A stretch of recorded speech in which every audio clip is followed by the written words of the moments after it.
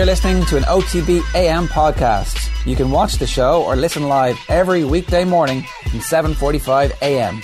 Subscribe to the OTB AM podcast stream for more stuff just like this. Friday morning, very good morning to you, and welcome along to OTB AM this morning. Owen, how are you getting on? Very well, how are you? I'm alright. It's wet and windy outside. It's wild, I'd go as far as to say. Certainly where we are. It certainly is. It's wet and wild. It's proper sort of Six Nations weather, isn't it? It feels like Kerry weather. It feels to me like the sort of weather that's in Kerry pretty much most of the time. That sort of, you know, the wildness, the extremities. Yeah, like as a Midlands man yourself, you wouldn't really feel that good sea gust. But today is one of those first times you get to feel it, so enjoy it. There was a wind in Westmeath, I think about 35 or 36 years ago. Heard about that, yeah. But it hasn't been seen since. Well, hey, around the Boglands. Not since you've left. The most exciting thing that's happened to me this morning, I've just discovered as I logged into my trusty little laptop here in front of me, that Nathan Murphy, who was hosting Off the Ball last night, has left his Twitter page open, and he most likely won't be up just yet, so we probably have a window, I would think, of in the region of about a half an hour. If anybody's got any thoughts about things that we could potentially jump in there and tweet, feel free to get in touch with us. I mean, you know, generally the tone of Nathan's tweets are sort of very hardcore pro Mayo. So if there's anything that kind of challenges that notion, we're definitely open and willing, I think, to go in there and jump in with some Twitter action. But he's tried to be a bit of a cute hooer this week in the wake of Mayo's very successful start to the National League.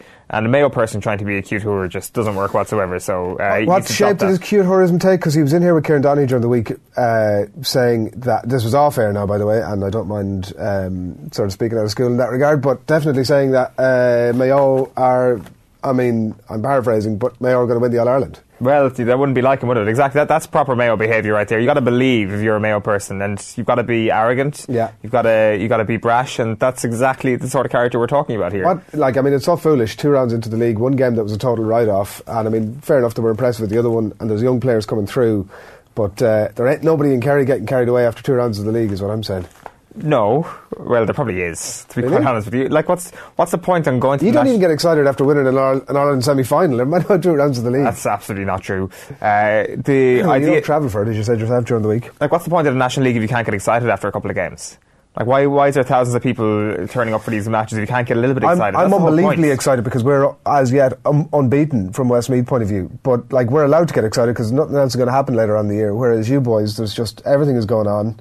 And I kind of understand why it's not that exciting. Well, I'll tell you this, if Kerry end up winning tomorrow night, I'll be very, very excited. So, apologies in advance, yeah. Mr. sort of excitement checker. Right, the other thing that's on this very note that's piqued our interest this morning, do you want to let people know? Yeah, we'll just go straight to one of the back pages here. It's the back page of the Mirror. Pat Nolan reporting this morning. You can see out beside Jason Sherlock's head, Dublin legend Sherlock leaves post as Blues forward coach, and in Talisman Connolly on verge of return. So it's basically what it says in the tin here. Jason Sherlock looks set to leave the Dublin football camp. In fact, he is gone from the Dublin football camp. He was brought on board ahead of the 2015 campaign, but will not play a part this year. Sherlock has been notably absent from the sideline this year, and it is believed that relations had become strained between Jason Sherlock and Jim Gavin, with the tipping point thought to be J.O., the documentary on Sherlock's life and career with Gerard Norty over Christmas. So that is why there seems to be a sort of flaw in the relationship that has developed, and now he's after leaving. Now, the thing about Connolly, when you say Connolly in, he's not actually in with the Dublin panel just yet, but Brian Cullen is training with him on a one-to-one basis, it says here. He will be ready to go back to full Dublin training soon, reports Pat Nolan this morning. So he obviously hasn't featured since the early stages of last year's league. And Jim Gavin has obviously been quite coy on the possibility of him returning.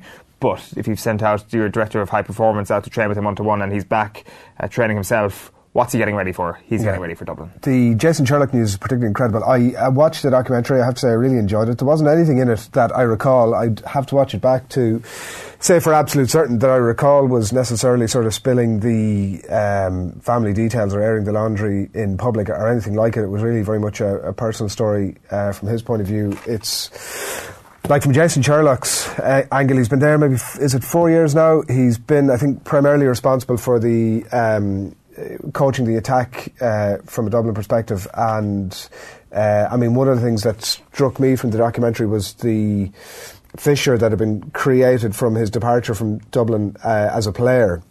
and how much that really sort of hurt him, the manner of it, I suppose, as much as anything else, and how he'd kind of fallen off in terms of his form and that. And it really felt like he was going back in. He had unfinished business, that he was taking care of business now. He was a big part of an All-Ireland winning juggernaut.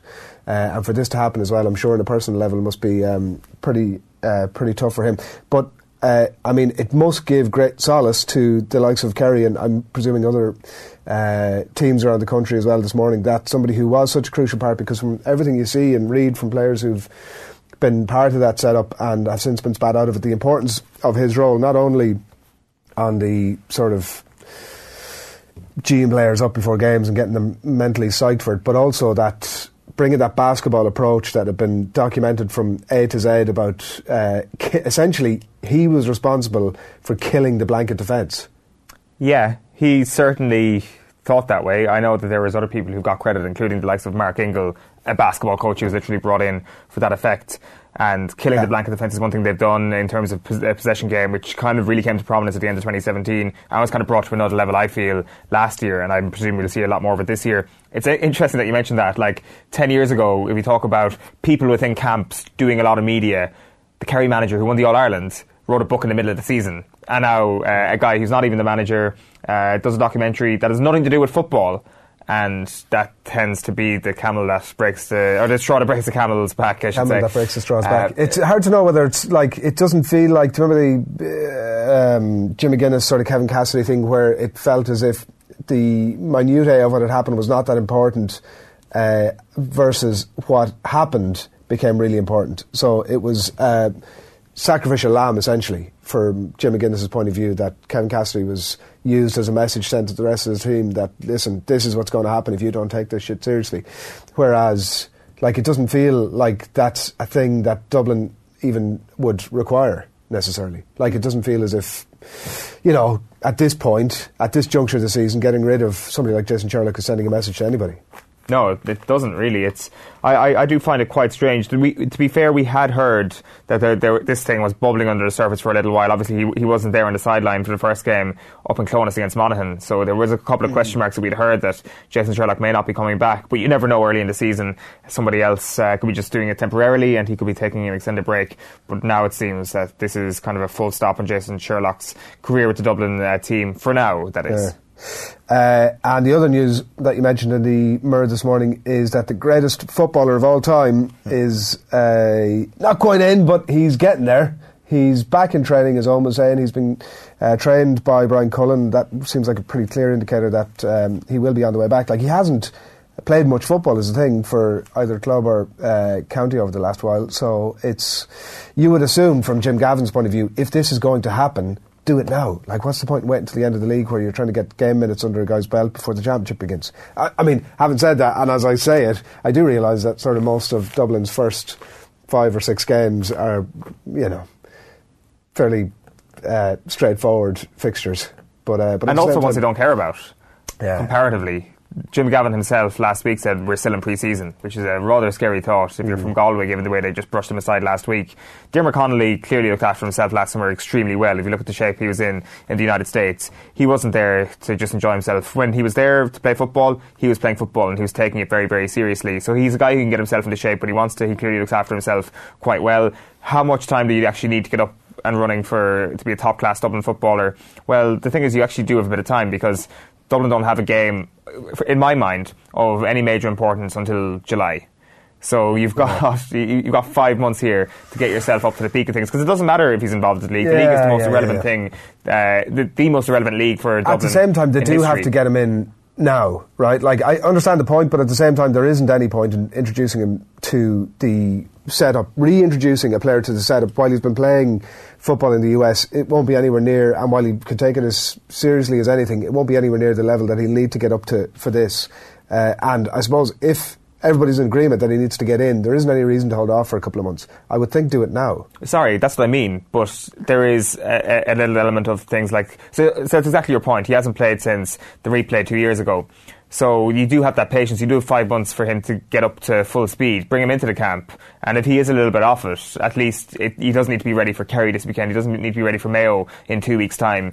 He needs to be ready for the summertime. And even the start of the summer from a Dublin perspective just is not that important. There is only one thing on their mind, and their season starts in July. Yeah, it's not quite, I would argue it's not quite 5 months, because it's the whatever remainder of games are there in the league, and then there's obviously a bit of a gap before the Leinster Championship. I'm just talking about conditioning. I'm talking about like getting this guy ready to play. I think we're talking about the same thing here. Yeah. Like I'm not saying he's in bad shape last year. Like, what I'm trying to say is that he kept himself relatively fine, that the body of work isn't as huge in terms of getting himself back to being a top class Dublin footballer. Yeah. But I do think he has time as well. So this is good news from a Dublin perspective. I just can't see any downside to this. Like, people can talk about Connolly perhaps being a loose cannon. I disagree. I think that every footballer who's got any bit of individuality could be deemed to be a loose cannon. He is one of the most gifted footballers we've seen this century. You've got to have him back in when this much is at stake. It reflects brilliantly on Jim Gavin too, that he is understanding of all that stuff and says, well, there is definitely a risk here in a year where we're going for immortality.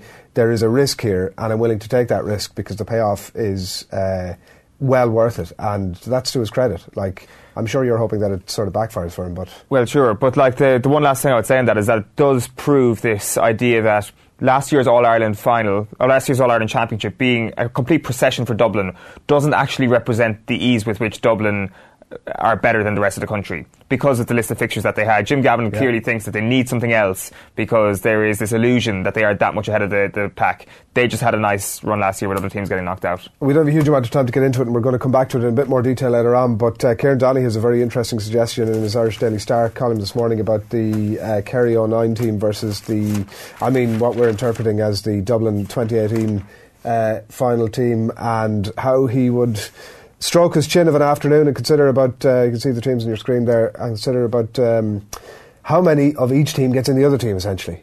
Basically. So he's saying that, he's talking about the start of the Earwigs game in 2009 ahead of Kerry against Dublin tomorrow night. He says, when we hammered them by 17 points in 09, I think we had our best team since the Micko era.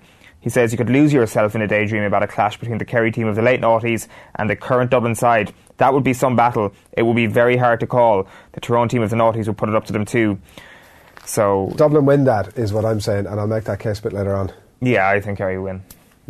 I think that's one of the great squads that, to be fair, like, we can get stuck into the nuts and bolts of 2008 all day, as much as I've never watched that game back. I do feel that there was like there was an All-Ireland medal, loads of All-Ireland medals left out on the pitch at Croke Park that day, which would have obviously set Kerry up to go for the 4 in a row in 09. You look at that team, they probably would have done it, and they would have been in 4 in a row territory as well. I know there's lots of what ifs and all that sort of thing. Ultimately that you will find out a bit later on is kind of the central focal point of my argument, that they left a lot behind them, and this Dublin team, and maybe that's the point about this Dublin team, that actually if you were to go through it, I mean, there clearly are so many players in that Kerry team that would not quite walk, but would definitely be in that Dublin selection. There isn't any question about it if you look across the players there. But as a group, and if we measure success by shows your medals, well then, why are we even having this debate? That's a good point, Owen. I think if we're just judging this on medals, then ultimately that's it. I mean, I think from your perspective, surely that's an argument that resonates. So what? Most of them have 5 All-Ireland medals. Some of them, a lot of them were have 5 and 6, and Kerry were 4 and 5, I think, or maybe 4 and 6. Well, like you have Darragh O'Shea in that team who would have done 2000, 04, 06, 07, 09, so that's 5. 97. That's 6. Yeah, but look at it. You can't be bringing 97 into it. Darragh O'Shea has, before we get into really great detail, I'm saying straight off the bat that you're not allowed, when we get into this later on, to introduce anything pre-mid 2000s. I'm not having that. But I'm just saying, in terms of the All-Ireland medal argument that you just brought up, let's just kill that argument right now, because it's a stupid thing to talk about. That wasn't what I said. I'll come back to it later on. Right, here's what's coming up. We're going to talk about Ireland versus Scotland this weekend, with a very bullish Alan Quinlan, who's going to join us in the studio very shortly. He's delighted with that comment, and we'll be with you in just a minute to explain why he's bullish. We're going to tell you what's happening in the back pages of the sports pages as well very shortly. Anna Kessel, the sports journalist, is going to join us on the line to talk about a new and innovative award in Irish media, so that's coming your way at about 8:20. Darren Cleary will be in the studio after that to let you know what's happening in live sport, and then we are going to talk about in a bit more detail that Dublin versus Kerry. But before all of that, Jacob Stockdale in conversation ahead of Ireland-Scotland with our own Stephen Doyle during the week. Is half the battle of beating Scotland suffocating Finn Russell? Anytime you play an opposition, you want to put their 10 under as much pressure as you can, and if you let Finn Russell control the game and run the game, and you let him get into it, he's one of the most dangerous players in the world, and he's a class player. I think he's going to be a big person that we're going to have to try and shut down in the game. Joe said in wanting to recover from the England game, the important thing was not to go chasing the championship. Has that been a big message? And I suppose maybe just approaching the first 10 minutes of that game against Scotland, that's your big target. Yeah, Joe has kind of alluded to that, and the way that if we are going to win this championship, the way that we're going to do it is not by he says chasing games. It's going to be about just making sure that we prepare well and perform well like we've done for a while. So for us it's just go into this game and only worry about this game, and then after this one's over, then we worry about the next one. Robbie Henshaw, Gary Ringrose missing. There's an awful lot of disruption to the back line. Jacob, is that going to be a big problem going into this game? No, I don't think so. Obviously, it's Gary and Robbie are two big losses because they're both really, really quality players. But I mean, when you've got Chris Farrell coming in, like last year, he came in for one game, got man of the match.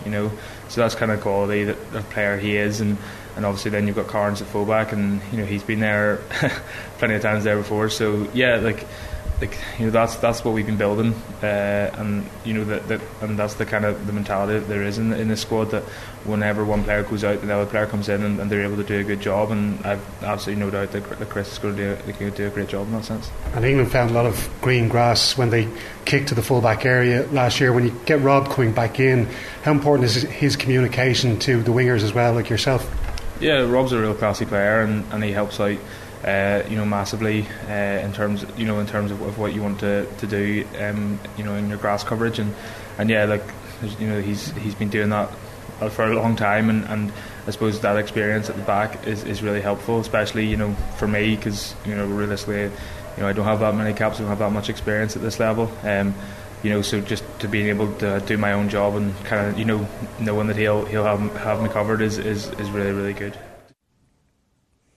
That is Jacob Stockdale in conversation with Stephen Doyle during the week at Carton House. I think Alan Quinlan, good morning to you. Good morning. Such an amazing weekend to look forward to in so many ways. I know Owen had flagged up before the Six Nations. I was making the case that England was the biggest game upcoming, and he was very much saying, obviously in the context of the World Cup, it's all about this one. And I'm on board now, Owen, by the way. I've come around to your way of thinking.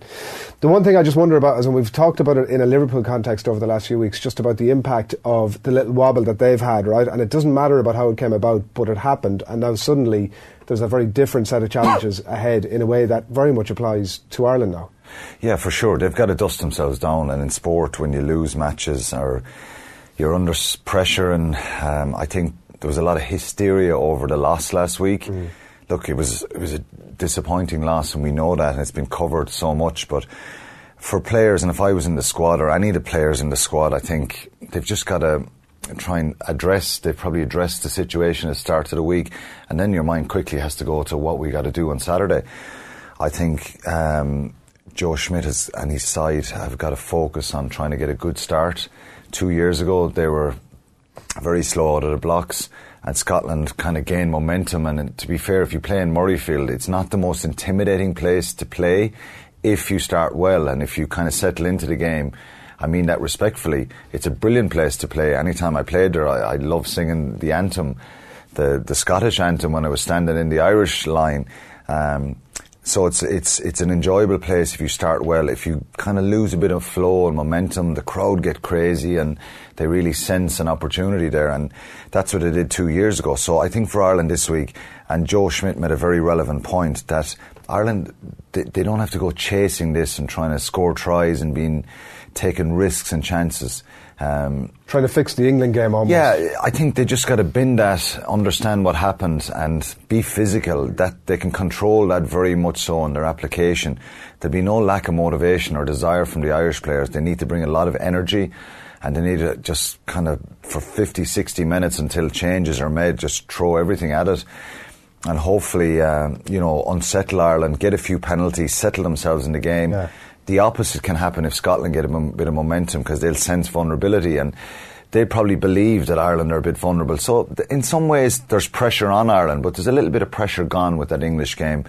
They've got to start well. The changes don't help the situation, because you're going to readjust, and different guys have... they'll have a fair bit of push to come into the game and make an impact themselves. Can we come back to the specifics of it in a minute? And I don't want to be, you've mentioned hysteria there, and I don't want to be hysterical about it, but in terms of the case for us being in a bit of a hole in terms of the World Cup, just a couple of points that I'm interested to get your response to them collectively. So Eddie O'Sullivan was on Wednesday Night Rugby during the week, and he was talking about the predictability of Ireland in a lot of ways. He didn't use that word, but a lot of the language that he was using was kind of suggesting that we had the Robbie Henshaw, loosely experiment, I suppose, at 15 that didn't work as we might have hoped. The wings that both finished the game last weekend, there's defensive question marks over them. We are hoping that Rob Kearney gets back into form. We're hoping that Conor Murray gets back into form. And we've a fifth choice lock starting this game tomorrow. Like, there's a collective of stuff there leading into the World Cup that's hugely concerning. And if they kind of listen to people speaking on the outside about that, it may affect them. Like Quinn Roux coming into the game, he's a real opportunity now to make an impact. He wasn't picked in the original squad for the Six Nations. He's got to deliver. He's got to go out and be abrasive, be aggressive, and impose himself early on. Scotland have Johnny Gray back, which is a real added bonus, but I think Joe's going to put massive pressure on all these players to deliver.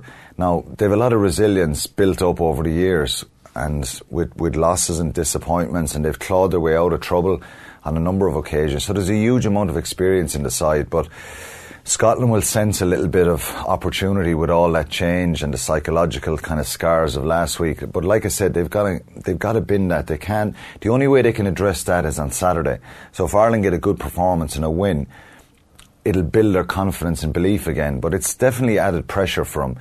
And there's enough of good players in the side. Chris Farrell, he's a really, really good player. He was superb against Wales last year. He can deliver. Quinn Roux, he has to bring his strengths to the side. Sean O'Brien coming back in, even though it's very unfair on Josh van der Fleer, I can see the reasoning to bring someone back who has a bit of an edge. He's aggressive. He'll be very vocal in the dressing room. He brings a lot of energy. Let's hope, he's had so many injuries that he can make an impact in this game. Jack Conan is someone as well who's probably looked at the CJ Standers situation for the last number of years and went, well, what do I have to do? Because Standers' performances have been so consistent and such a high level. It's a real sense for him. If I was sitting now with Jack Conan, I'd be saying, well, here's your chance. Just go 120% for the whole game and just bring an energy and an aggression to say, well, I can challenge for that spot. And I can make an impact. So we've a lot of hungry guys coming in. Chris Farrell will want to play well. What about Rob Kearney coming back? Like all the questions last week, he'll be mad for a massive performance. I know it doesn't guarantee a performance, but if the application and the attitude is right in these players, and they have to motivate each other as well. There's loads of experience. O'Mahony, O'Brien, Furlong, Healy, Best, they know they were below par last week, so they have to start in an aggressive manner. And it's not necessarily on the scoreboard, because I really do agree with what Joe said. If they go forcing it and trying to force a performance early on, you can come unstuck, because it's a very good Scottish side. And if they kick loosey to Hogg, Seymour, Maitland in the back three, they can really, really hurt you. So our kicking game was poor last week. And our ability to get over the gain line was poor. So those things, a lot of facets of Irish performance needs to be better. What are Quinn Roux's strengths? Well, he's not a footballer, so he's not someone who's going to be passing balls or kind of making wide passes. He's a big lump who's a good scrummager, good line-out operator, and he's physical and aggressive. So he has to. You want to see Quinn Roux putting in big impact tackles around the fringes tomorrow, being physical in the maul, and making carries, making hard yards off slow ball. And I think if he does that for 60 minutes, then you have an impact to Ultan Delan coming on, who'll bring a lot of energy. But I think he's been good this year, Quinn Roux. His game has improved, and you just think Henderson and Byrne missing is, a few weeks ago we're talking about the depth in the second rows, and now we're kind of really, really stretched. So he's a physical brute, and he just has to bring physicality tomorrow, and that will hopefully enable James Ryan to put a bit of footwork on and make some carries, and the back row as well. Yeah, we're going to get a look there in a second at the second row depth chart. This was Mike McCarthy's picks a few weeks ago, and Quinn Roux, or Ultan Delan obviously not featuring. That maybe tweaks around. It will invariably sort of tweak around, and there's injuries and all that sort of stuff to deal with. But it seems like he had John Klein as number 5, so that might become an option then for the World Cup, obviously. So. I tell you, if John Klein was available at the moment, he'd be in the mix. But it's tough. It's tough because. But look, he's a line-out just on Quinn Roux. He seems like he calls line-outs at Connacht, and maybe we just have underestimated this guy, and he's going to sort of. Well, we'll see. It's a big opportunity for him. He hasn't played too many.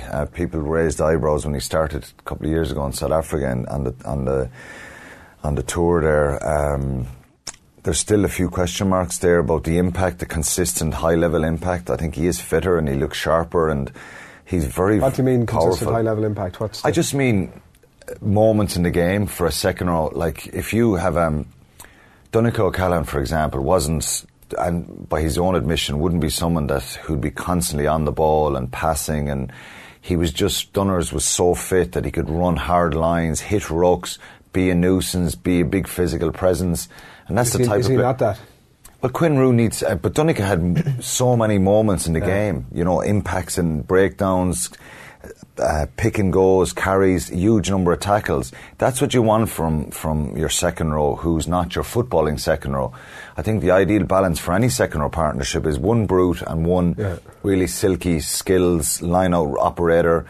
So Quinn Roux is to play to his strengths. He's the donkey. He's 19 stone, he's 6'6", he's really powerful.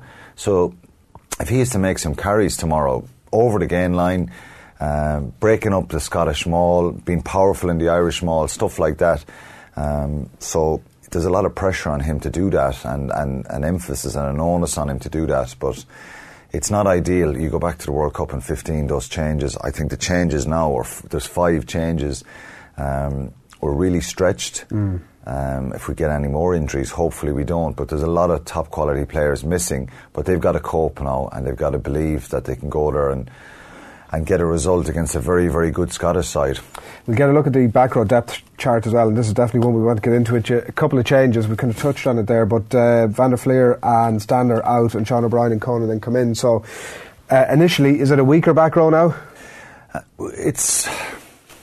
I think when you had what happened in November with O'Mahony, Stander, Van der Fleer, they were so good against New Zealand that they were the ones in possession.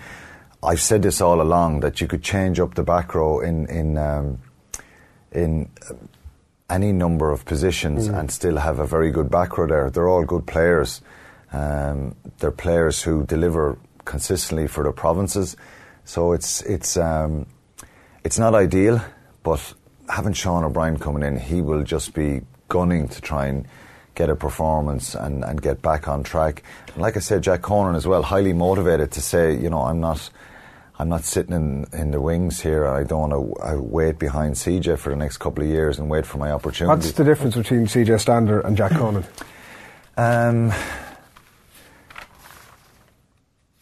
Jack has a bit more kind of variety to his running game. He's more...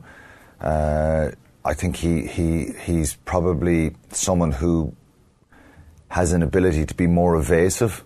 CJ's big strength is just running out over people. And I think his game has developed over the years where he has a little bit more variety to his carries and stuff like that.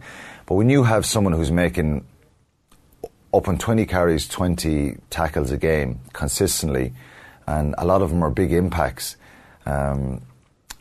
it's hard to shift that guy in front, you know. And Stander then has a real kind of energy about him all the time. So he's just a brilliant ball carrier. I think if anything, Jack Conan needs to be a bit more direct sometimes and run out over people. He's very, very quick in open spaces for a number 8. He's aggressive, he's very powerful and strong. But I think if I was to kind of, the strengths he has with the evasion and his footwork and stuff like that, if I was saying to him, you got to work on something, is actually running out over people, and sometimes in the hard yards, just being really aggressive. But he's very, very quick for a number 8. And sometimes there's not a lot between all these back rowers. So there's very small margins. So, like I said, I picked Jack Conner at the start of the week, and I think he's a really good number 8, and it's another great opportunity for him. Would it have been a close call about putting Sean O'Brien at 8 and just leaving the 2 flankers as they were? Yeah, it would have been something that they probably thought about. But I think it'd be unfair in Jack Conan. He's very physical as well, and he's hard. He fronts up, and so again, it's only splitting hairs, you know. Sure. Getting Shawnee in is bringing in a world-class player who is a real presence in the dressing room, and a lot of the players talk about his ability to motivate people around him and just be hard. They need hard men here on Saturday, you know. They need to be really, it's a dogfight they're in, you know. They're in a bit of a hole, as you say, Adrian, so they have to fight their way out. So I think with the other changes, it probably lent itself to bringing O'Brien in, because Van der Fleer has been so good, you know. One of the previews that I read this week spoke about the clash of styles, off the cuff versus straight laced. Is that where we're at? Yeah, well, I think we're a very, very functional side in what we do, and we're a very patient side. And I don't think they should go and change everything and try and do what Scotland do. Scotland, I don't think they're a very well balanced side, but you couldn't say that Scotland have a very dominant pack who'll overrun people. I think we probably kick a little bit more. We're very functional in what we do, and we put huge pressure on the opposition. And it's been, you know, it stood us very, very well over the last number of years. Is the patience, it strikes me, could come back to bite us in the arse. There was one stat where the problem is, Adrian, is when we go behind. If you're chasing a game and you're not used to throwing caution to the wind and firing the ball everywhere. The stat was something about if we were more than a point behind at half time, we last 20 games that we've lost. It's gone back a good bit. There. Before Joe's time, it's back 20 games that we've lost. The last 20 that we've lost, we've been behind at half time. So that's a kind of a concern that, you know, are we good at chasing the games? And can teams contain us? Are we going to get an X-factor player? You know, is Earlsey going to run back and just sidestep 3 fellas and break through the line, and we're going to score an incredible try? We don't seem to do that. So I think, maybe on occasions. Yeah, on occasions. And I think we have that ability to do that. But I think we need to build up a bit of a repertoire of doing that, particularly if it happens again. Like we scored the most tries in the Six Nations last year, so it's not as if we're this negative side. So I find that people who say that don't look at the stats and the numbers, but we are very functional, and we tend to build a lot to sense opportunity, rather some teams kind of throw caution to the wind and they try and score a first or second or third phase. But I think our provinces and the national team have been very effective at what they've done. So yeah, it is a concern if we go behind that we're chasing a game. We chased it 2 years ago and we got 17 unanswered points, but Scotland got a late try to kind of seal the victory. So it's, I think they just got to focus on this game, and hopefully that question about the depth will be answered. I'm hearing you say, all I'm hearing is predictable, is what I'm hearing back. I mean, I know there's sort of, Schmidt has tackled it this week saying we've a varied game. He talked about set piece, talked about varied kicking. He said we're varied in attack, but I actually think we overplay sometimes in our own half. We did that last week. You can't accuse Ireland of not putting width in their game and just being negative and kind of keeping it tight all the time, because they do go over and back a lot. Sometimes we just need a bit more penetration, and maybe if someone makes a line break, just to off the cuff throw caution to the wind a little bit. But I just sense there'll be a different sort of energy this week. My worry is it's a good Scottish side who look very, very strong on paper. W.P. Nell is not playing.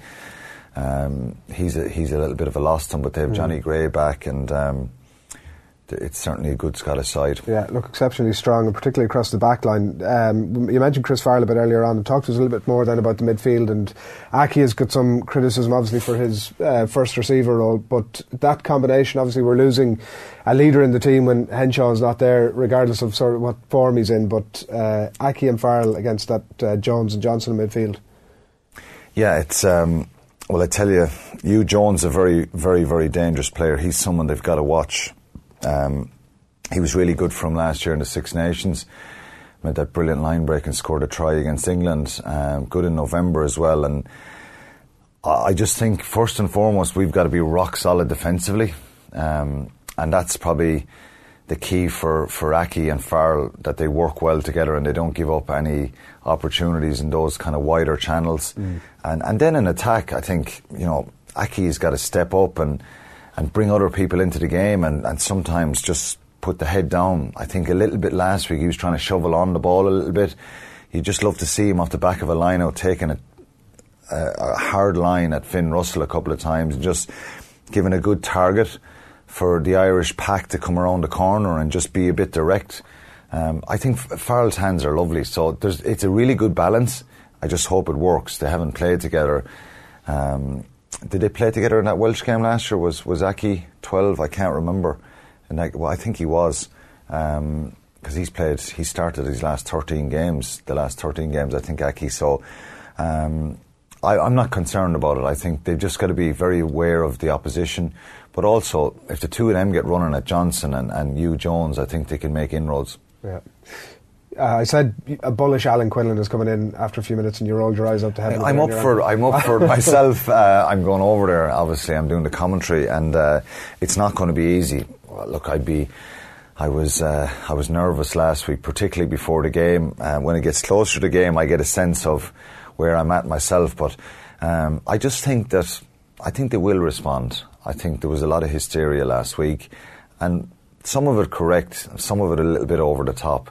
It was a setback. You're talking about Owen specifically? What was the sort of stuff that was over the top in your view? I just think that, I saw some pieces about how poor Ireland were and we've no plan B. And we were poor. We were poor, but it was the way it was being said. It was an incredibly good English side, and we just got caught cold out of the blocks, and it can happen. We haven't become a bad team. I'm surprised you're not suggesting we're a bad team now, are you? No, I'm not. I'm suggesting actually the fact that we were poor last week is that I'm agreeing with you that this idea that there's a chasm suddenly between Ireland and England is just nonsense. Yeah, and we mightn't win this week. We could have 0 from 2, which would be an Ireland absolute disaster. is what you're saying. What? Last word. Will there be Scottish people watching this? Will we get back to Gregor Townsend? You say there will be, yeah. What do you say? I just fancy him to win by 5-7 points. All right, good stuff. Talk to you Monday. Hopefully I'm right, because I'm sick of talking about the negativity this week. Thanks a million. Safe trip. Enjoy it. Alan Quinlan there is with us, as always, on a Friday. Here is Andy Dunn, meanwhile, on whether this Ireland one side are, in fact, one-dimensional. Speculation, but I suppose by comparison, the Leinster teams he coached were very expressive and were very attack-minded, were very fluent in attack. His Irish teams certainly lacked that level of fluency.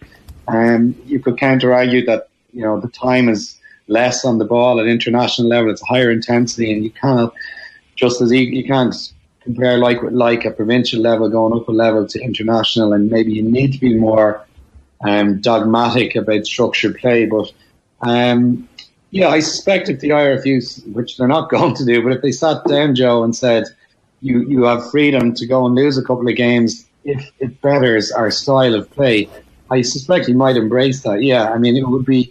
He's not. I don't think he's averse to being attacking or attack-minded. I just think his current strategy to success and to scoring tries and points is very, very one-dimensional. Yeah, that is Andy Dunn, who was talking to the lads during the week. It was yesterday, in fact, on the back of the team news ahead of Ireland versus Scotland. All right, the Investec 20 by 20 Media Awards is a new initiative which is built to recognise excellence in Irish journalism, which is based on the coverage of women in sport. And amongst the judges and author and journalist Anna Kessel, who joins us on the line. Good morning to you, Anna. Morning, how are you? Very good, thanks a lot for taking the call this morning. I suppose just to kick things off, we probably at some point or another want to get to a place where an award like this is a straight-out shootout between journalists, where it's not to do with women or to do with race, to do with gender, but we've work to do, obviously. We do, and of course we have sports journalism awards already. We certainly have them in the UK, and there's a really good example of just this year. The shortlists have just come out. There was an amazing, really, really important global news story about women footballers in Afghanistan facing sexual abuse and violence, allegedly by the president of the Football Federation. And this story that made a global impact didn't even reach a shortlist of the awards. Right. It was battered aside by football transfer stories to the MLS or whatever. So at the moment, we don't value women's sports stories. And that's why this award is so important, because it's saying, yes, we do. Here's a big prize pot every single month. It matters. Let's improve the quality. Yeah, I mean, maybe it's such a simple question with a very straightforward answer, but we'll ask it anyway. Why does a story like that not get there, in your opinion? I don't know. Even if you're the biggest dinosaur in the world, just on logic, surely that's a massive story, and that can't be kept out. Yeah, you can see a shot of it there on the screen as well. And maybe this sort of question feeds into it, but maybe you've answered it already, but just sport generally as an industry, where does it sit, in your opinion, in terms of gender balance, generally, when you compare it to other industries? Yeah, that's a really good question. I think that sport tends to think of itself as a different set of rules. But we've only got to look at the pay gap. For example, in football, it's women earn around 1% of what the men earn. So that's a 99% pay gap, which in any other industry would probably have people taking to the streets. But I think we're so used to this huge gulf between the way men and women's sport is treated that we just accept it. Anna, what's your take on the connection between men's football clubs and women's teams that are associated with the clubs? Because there are huge positives to it, as we've seen with the likes of Manchester United getting involved with a women's team in the Super League. But also there's negatives to it as well. We had Stephanie Roach, the Irish international, in studio with us a while ago, and she was talking to us about her experience at Sunderland, where things were going pretty well for the women's team, but the men's team got relegated to League One, and therefore the women's team just suddenly went bust. Yeah, we've seen that over and again in women's football. I mean, it happened years ago with Charlton. They got relegated, and the women's football team at that time cost around $250,000 to run, but it was just seen as dispensable. I like to think that where we've got to now, we are starting to move to a place where big teams are really valuing their women's team and seeing the positives that it brings. And if you just look at it in terms of a business sense, women's sport has so much room to grow because it's so small.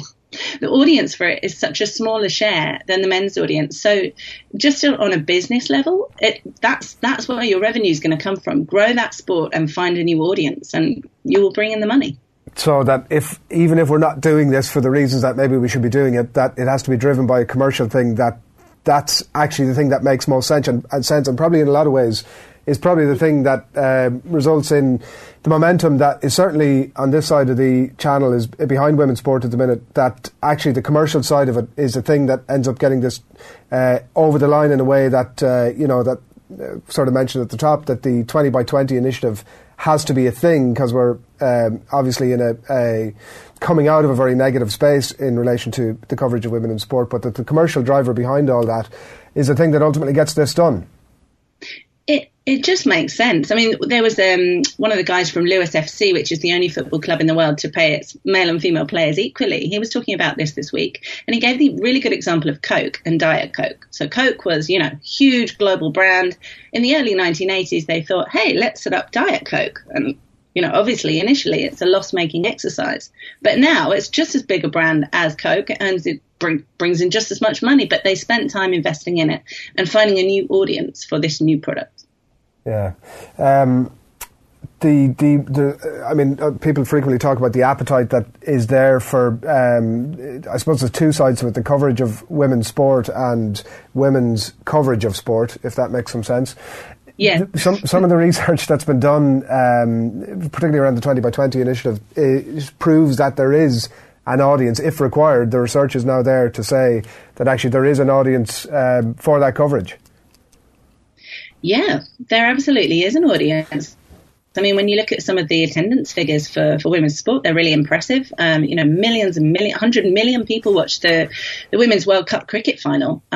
So, yeah, the audience is definitely there, but we need to keep growing it, and we need to make sure that, I think one of the problems with the media coverage is it tends to be few and far between. So it's very hard for an audience to follow a continuous narrative and really get on board with the sport and become fans in the way, for example, you have with the Premier League. I mean, you wake up and every minute of the day there's something new to find out about the Premier League. That narrative is there with you the whole time. But with women's football, for example, it's kind of difficult to keep on top of it. You can't watch all of the games. The Women's FA Cup that's going to be played this year, we'll see it on TV from the semi-finals, but not from any earlier round.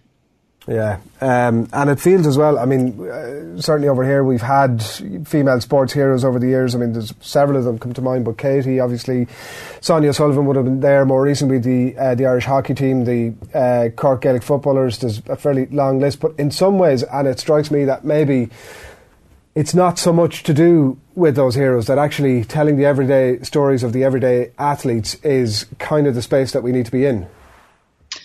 I think it's both, because I think if you only tell the human interest stories, then you have an issue whereby women's sport can never just be women's sport, and it can never just be an amazing goal or an amazing hit. Do you know what I mean? So, and it would be for men's sport. But I do agree that the human stories definitely are engaging in the same way that they are in men's sport. You know, who isn't compelled by some terrible, tragic backstory to somebody that then goes on to be a sporting hero?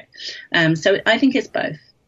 It was interesting, actually, in the context of what's happened this week. Alex Scott took to Twitter over the course of the weekend saying that haters are going to hate and I'm going to keep doing what I'm doing and things like that. And it does seem to me, and I know I'm only judging this on social media, which is a very small percentage of public opinion, but the opinion of the value of Alex Scott in a Sky Sports studio is starting to be realised by the greater public. I'm not sure if you'd go along with that, Anna.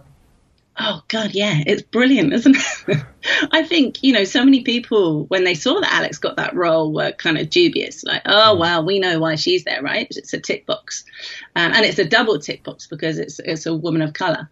But she has absolutely proved that she is an amazing pundit. And many people feel that her insight is better than, at times, her male colleagues, even really experienced people like Graham Souness. I mean, she was teaching him terminology about defence the other day. Yeah, I kind of came late-ish to that story, the Alex Scott story, and I thought that there had been some sort of, as tends to happen in social media, sometimes a bit of a furore about something, and it turns out that people were just being, the way people are in relation to women involved in football coverage, and it was only now that I realised that it was just because it was a woman talking about football. Incredible. Anna, that was really good. Best of luck with the competition, and I'm sure we'll keep it crossed over the next while we are involved with 20 by 20 ourselves, and there'll be much more on that over the coming months and years. But for this morning, thanks, William, for joining us. Thank you. Thanks for having me. Thanks a lot. Anna Kessel on the line there in relation to the Investic 20 by 20 Media Awards, new initiative built to recognise excellence in Irish journalism and based on the coverage of women in sport. And Anna will chair that panel that's charged with handing out that award. So much more, as I said, on that. Off the ball, our media partners with the 20 by 20 movement. Darren Cleary is on the way. He's going to bring you up to speed with all that's happening in the world of live sport. But a huge part of our focus, obviously, today is looking ahead to the weekend of rugby. Here's Joe Schmidt on why Robbie Henshaw isn't starting for Ireland against Scotland tomorrow. It was a bit of both, It's just a bit of aggravation after having a knock and a knock on top of a knock and a little bit of dead leg bleeding. It does make it difficult to kind of. The problem is he could have played, but if you get another bump on it, it debilitates you pretty quickly, and then maybe you have to make an early change, and then at the same time you've got Chris Farrell sitting in the wings. Massively motivated to get in and do his best.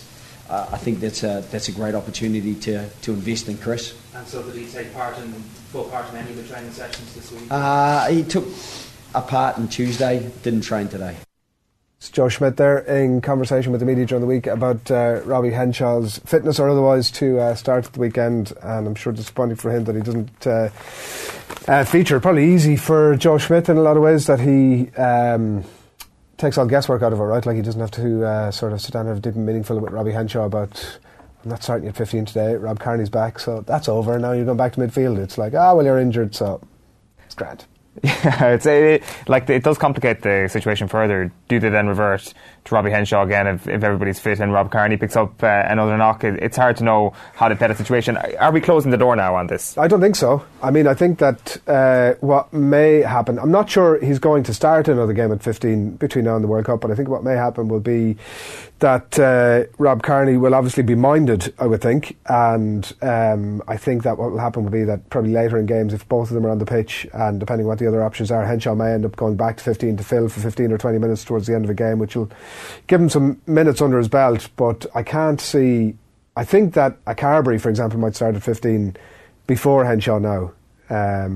It may even happen for one of the games of the Six Nations. Do you think so? Carberry ahead of Addison, ahead of Larmer? I think so, yeah. It's always been my view that actually at the time Carberry and Henshaw were ahead of anybody else, really, even though they weren't specialised in that position. That actually, when it comes to the crunch, if we're in the World Cup and Joe Schmidt has a call to make about who he's putting at 15, I don't think he's putting Jordan Larmer there. I don't think that there are obviously question marks there about the defence, and Will Addison hasn't really played enough game time there at 15 for me. So I think the Carberry is probably the fast becoming, and on the evidence last weekend, option A now. Yeah, without question. It's like you would wonder what the selection would have been this week had we not lost to England. Would it be different? Like I've always been, like, as I said at the outset, I always think this Murrayfield game is a massive encounter for a multitude of reasons, and I don't think it was a game they were going to rotate for. That potentially, France would be more of a possibility for rotation than Scotland was, which seems like a bizarre thing to say in the context of any Six Nations. And obviously the Italy game provides that opportunity as well. But, if we lose this weekend... Here's the thing. Kearney is starting the World Cup at 15, right? Presumably. There's no conversation even about that now, right? Well, there is a conversation about... There is always a conversation in rugby. If the form he showed a couple of weeks ago, which was probably one of the lowest points of his career, admittedly... continues, of course, but none of us expect that to be the case. There's game minutes under his belt a couple of weeks ago, there'll be game minutes under his belt tomorrow, and so on, and you assume that he sort of picks up to at least 70% of where he's at, and if that's where he could be at, if that's the case, he starts the World Cup at 15. So it's really only a case of, like, we're not talking about who's going to start at fullback for Ireland in the World Cup, really, if he's fit. But as we've seen, the injury list can build up very, very quickly, and we've seen that one injury at full back scuppers us a small bit in that position because we don't have anybody who can get to the same level of game management in terms of defensive running. Joe Carberry might. Maybe. I agree with you. He is first choice, but it'd be bizarre thinking going into a World Cup that we've got our first choice locked down, therefore we don't need to worry about it. I think we do need to worry about the position. And that was the point I was making to Quinny earlier on, that, like, Jesus, where we've come from in the last World Cup and the work that Joe Schmidt has done to create the depth that he has in every single position, for us now to realise that actually at 15, and I mean maybe to a lesser and lessening degree at 9, but certainly at 15 our options are, we don't know what our options are. Like in most other areas of the field we're having a fairly clear debate about 2 or 3 players, which one of them comes in, and they're all very strong options, whereas that one we're like, every single player we speak about, we say, well, they don't have proper championship minutes under their belt in that position. It's incredible. It really is. Like, you go through the fullbacks that are playing across the provinces even, and it's not like there was ever a ready-made fix for Rob Kearney. Like, is Andrew Conway potentially that option down the line because he's played there for Munster? It's hard to know. Like, the obvious one is going for a former Munster fullback, and whether or not they'll actually make a loophole there for Simon Zebo. Like, if Rob Kearney goes down in the summer and he's going to miss some of the World Cup, then does that option become more of a realistic Zebo? thing? Yeah. I mean, I don't think so. Like, I think as things stand with Rob Kearney fit, there's no way, there's absolutely 0% chance that this happens. But if he goes down, maybe, yeah. I mean, like, if Zebo continues his try-scoring form, obviously, and sort of ends up as the top European try-scorer and the top try-scorer in France, like, the case against becomes, foolhardy at some point, where if we are without a regular full-back, and Quinny was talking earlier about the flair players who have the capacity to pull a defence apart in 4 seconds flat, Stockdale definitely fits that bill, and obviously Simon Zebo is the other one. But it would be kind of funny, like in Joe Schmidt's last campaign as Ireland manager, after years of working on the out of sight, out of mind mantra that he names the World Cup squad, including Simon Zebo. But the other thing is, he doesn't have to give a shit about it, because he's like, it's not as if, I know you were talking about it during the week, but like, it's not as if, it doesn't matter, like, he doesn't need to be consistent. He has no requirement to be consistent whatsoever. It's not part of his remit. Yeah, and also it's not a written rule. It's not like he's breaking a rule. It is just a known sort of notional thing that you're not allowed to play for Ireland if you're playing abroad. And it's not like, as I say, it's not like they're breaking a law. Not unlike Jim Gavin and Dermot Connolly, in that, you know, they're not dissimilar kind of personalities in terms of they come with baggage in terms of, you know, both of them don't always fully buy into the greater good of the team. They've got very individual, is ego the right word? In a sporting sense, it probably is, that they need to fulfil, and managers clearly have to. They're wildcard selections, is what they are, both of them. Yeah, for sure. Like, I think everybody who's involved in the Dublin setup and in the Ireland setup all have egos as well. Like, just like the term ego can be construed as like a cockiness or a huge sort of. I think you need it you're better than other people. Level. Yeah, but I think there's also kind of a sense of, if you're going to self-improve at any level in professional sport, or an amateur sport in this case, you probably need a sense of ego. You need a sense of self. You need a sense of where you're going and the direction you're going. So I think that's the case for all of that. I think Jim Gavin's actually spoken about that before, that, you know, ego doesn't necessarily have to be a negative thing. There are similarities there, which is more of an essential part of what either team can achieve. Well, it depends on the fitness in some of Ireland's positions. I think if Rob Kearney's fit, Simon Zebo doesn't get a look in. Yeah. You need an Owen Sheehan style ego, is what you're saying, like a big old, I'm the man. I'm the most humble man in the world, Adrian. Nothing like a good old humble ego. Right, Darren Cleary's on the way shortly. He's going to tell us what's happening in live sport. We are going to talk you through the newspapers, which we haven't done just yet, apart from that big story in the Mirror this morning, in case you're only just joining us, that Jason Sherlock has left the Dublin football setup. Seems like there's some sort of a falling out with Jim Gavin, and that Dermot Connolly is training his way to get back in. So we'll have more on that in just a few minutes' time. But before all of that, we've John Giles talking to Liverpool last night with Nathan. Off the pitch, I think that the reaction of the manager, Klopp, to go to the referee and then explain afterwards in the newspapers why he didn't understand why the referee was biased against him. I didn't think he was biased against him, but the reason he gave was incredible. I don't think he handled himself well after the match at all. Yeah. That's usually nerves from him, Nathan. That's what I'm trying to point out. That could be nerves from him. Now, if the manager's nervous, everybody's going to be nervous. So you sense that the players will sense that as well, that they're watching Klopp. They've realised what's happened in the game, that actually they were probably quite fortunate to come away with even a point from West Ham, and that the manager's making excuses. Well, definitely. Or his behaviour with them. I don't know. Now, I'm only guessing now, but what I'm saying is that I think the reaction of Klopp after the match was a show of nerves from him, because it wasn't. I couldn't make out what he was doing. There was no sense to what he went out and had to go at the referee in the centre circle. Then he had to go at him later on in a match where the referee had awarded a goal for them that was definitely offside, and the last chance of the game was definitely offside, and he didn't blow for that either. So if you look back at the match, the referee was quite kind to Liverpool. Yeah, John will be back again next Thursday night. Darren Cleary, he's back, baby.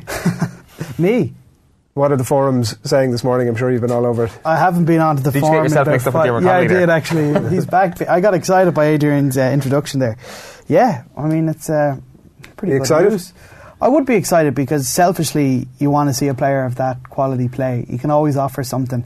There was a misconception that Dublin had the depth, but 2 years ago in an All-Ireland final he dragged us through sheer force of will. Him coming off the bench at half-time changed the outlook of the game, so I still think he's a massive influence to have and a really important guy to have. And Kieran Cunningham made the point last week that if Conor McHugh comes off the bench, the guy who's going to mark him will say, right, I've got a good chance of marking this guy. But just the size of the personality, the scale of what Dermot Connolly is as a player would be much more intimidating coming off the bench, even if he mightn't be at the power as he was 2 years ago, having played minimal football over the last 18 months.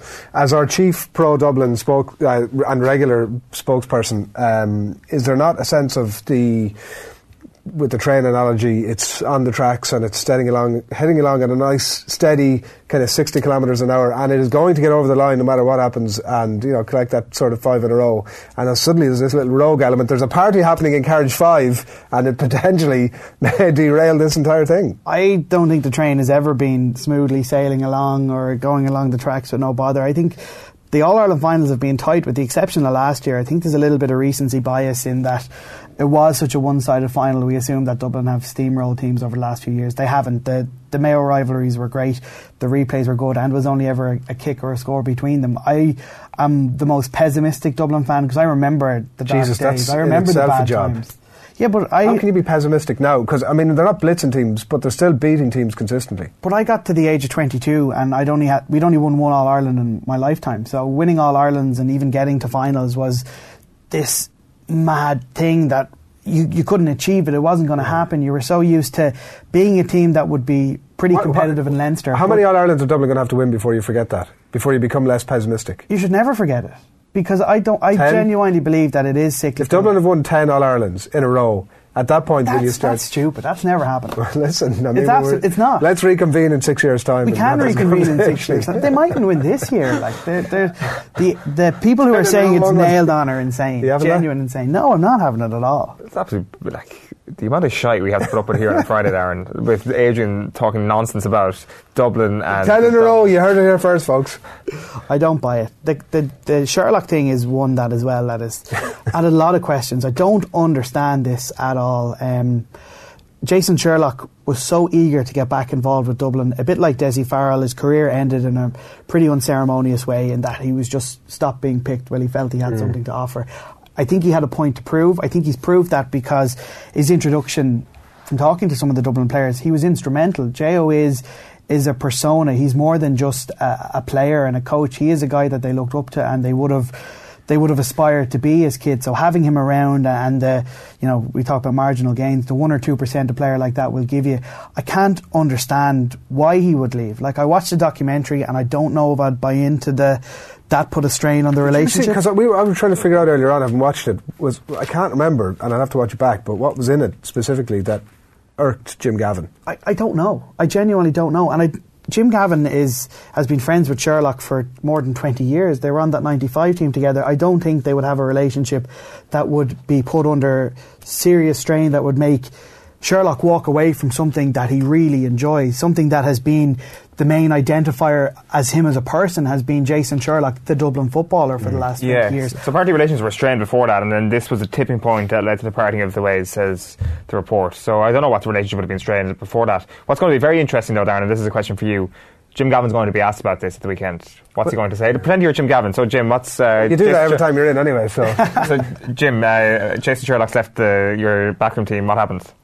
He's a volunteer. He volunteers his time, and like any volunteer, he can do what he wants with his time. Yeah, that's a good good line. That's what he'll say. So the idea that we'll get to the end of it... So would you voluntarily have left... do you write Jim Gavin speeches? I don't write Jim Gavin speeches. Would you voluntarily leave when the greatest achievement in the history of Gaelic football is on the line? No, I wouldn't voluntarily leave, which makes it more interesting, but I can't, for the life of me, come to believe that they fell out over a documentary that was so inconsequential. I think that's part of it, maybe. I think, if we're taking everything we read here as fact, like, there was a strained relationship before that. But we're not. You weren't actually saying that he voluntarily left. You're saying that he was a volunteer. He was volunteer. That doesn't mean that he voluntarily left. Well, I doubt... You can be a volunteer and be shoved. He's not... He hasn't... Or you can be a volunteer and walk. To be honest, I don't know. I don't understand the specifics, but something must have happened beyond the documentary, because there was nothing in the documentary that would suggest that it would have been any kind of betrayal of trust. I think those players are weird in that they have this odd sense of, we are going to be a tight-knit group and we won't say anything. They're some of the most marketable people in Irish sport. Yeah. I mean, a lot of them should be making a lot of money. The only one that's probably capitalised on their potential to earn money from what they do in sport has been Bernard Brogan. The rest of them, despite their massive sporting success and despite the fact they're pretty marketable people, have taken an odd pride in deciding we don't want to earn anything from the brand we've created by being really good and really successful at football. I don't understand it. I'm just hoping that the journalists who are present at this game over the weekend push Jim Gavin enough to, sort of quality journalists that are down there, Darren, at this game, to sort of get an answer out of Jim Gavin. What do you think, Owen? Yeah, I hope they do too. You're there. There's in a non-journalistic capacity. I don't know. We'll see. Oh, you're there in a non-journalistic capacity? No, I'm there in a journalistic capacity. Okay. No journalist has ever got an answer out of Jim Gavin. Jim will tell you what he wants to tell you, and he will not tell us what happened here. So we're not going to know. It'll be speculate, and it'll be a while before the full story emerges. You're not a volunteer. You're paid to be here to give us your sports bulletin. So I will give you the sports bulletin. Ireland hoping to exorcise the demons of last week's defeat to England in the Six Nations. Joe Schmidt has made 5 changes for the clash with Scotland. 4 of them have been enforced by injury. Robbie Henshaw was due to start at centre to replace the injured Gary Ringrose. A dead leg has ruled him out. Rob Kearney comes in at full back while Chris Farrell takes the place of Ringrose in the centre. Quinn Rue and Jack Conan come in for Devon Toner and CJ Stander. Sean O'Brien replaces Josh van der Fleer. That's the only change. That's not the result of an injury. Schmidt says he has faith in the game plan and the personnel, and as a result tried to make minimum changes. Deliberately tried not to change it. We've tried to the last thing you want to do is try to chase the championship going to Scotland against such a tough team. We have to build our way into the game. We can't be chasing things and trying to get instant results. You've got to earn whatever you get up there, because they give so little away, and they work so hard for each other. You know, I'd be really proud of the way they work if I was Gregor, and I'm sure he is. So for us, it doesn't probably change the mentality too much. We just want to take it one game at a time. We're not going to chase a tournament when we've got such a tough task in front of us. Now, the Scotland head coach Gregor Townsend has made the surprise decision to drop Blair Kinghorn for the game, something that Joe Schmidt mentioned in his own press conference. Sean Maitland will start on the left wing instead of Kinghorn after passing a late fitness test. Kinghorn scored a hat-trick against Italy last week. Simon Bergnan, Josh Strauss and Johnny Gray come in for Willem Nell, Sam Skinner and Ben Toulis for the match at Murrayfield. The Ireland under-20s hope to make it 2 wins from 2. They take on Scotland this evening. Noel McNamara's side will be looking to build on the 35-27 win over England next time out. Alison Miller back on the wing for the Irish women's match against the Scots. It will be the 34-year-old's first competitive start since she broke her leg in last year's championship. Ireland endured the worst possible start, beaten by England 51-7 last week. There are already fears for the Cheltenham Festival. Racing in the UK has been cancelled until Wednesday at the earliest due to an outbreak of equine flu. No English horses are allowed travel to Ireland until the situation clears. Racing goes ahead here as normal, starting with this evening's meeting at Dundalk. An expert says that equine flu outbreak, which has brought horse racing to a halt, will be very difficult to stop spreading. Hattie Lawrence is the clinical director at Valley Equine and acts as a veterinary surgeon at Kempton, Sandown and Epsom. This is an airborne virus, which means that it doesn't matter how good the yard biosecurity measures might be, how careful people might be about washing their hands, for example, it can still be transmitted from horse to horse just on the air. Now, Graham McDowell is in the mix after the first round of the Pebble Beach Pro-Am in California. The Ulsterman lies 3 shots off the lead following a 4-under round of 68. Brian Gay and Scott Langley tied for top spot on 7-under. Well, the body recovered from the wreckage of a crashed plane is that of the Cardiff City striker Emiliano Sala. Sala was travelling to Cardiff in a plane piloted by David Botson, which went missing over the English Channel on the 21st of January. The body was spotted in the wreckage of the plane on Monday, and the authorities were able to recover it 2 days later, despite challenging conditions. The Air Accident Investigations Branch said the operation had been carried out in as dignified way as possible, and the men's families have been kept updated throughout. Sala's former club Nantes demanded Cardiff City pay the first of the instalment of the €17 million transfer fee, threatening legal action earlier this week. While Neymar says he did not get the present he wanted for his birthday, he will miss PSG's Champions League tie against Manchester United. The Brazilian suffered a metatarsal injury earlier this month, and the French champions say they will take a conservative approach to his recovery. He's going to be out of action for 10 weeks, and for his 27th birthday, he wished for a new metatarsal.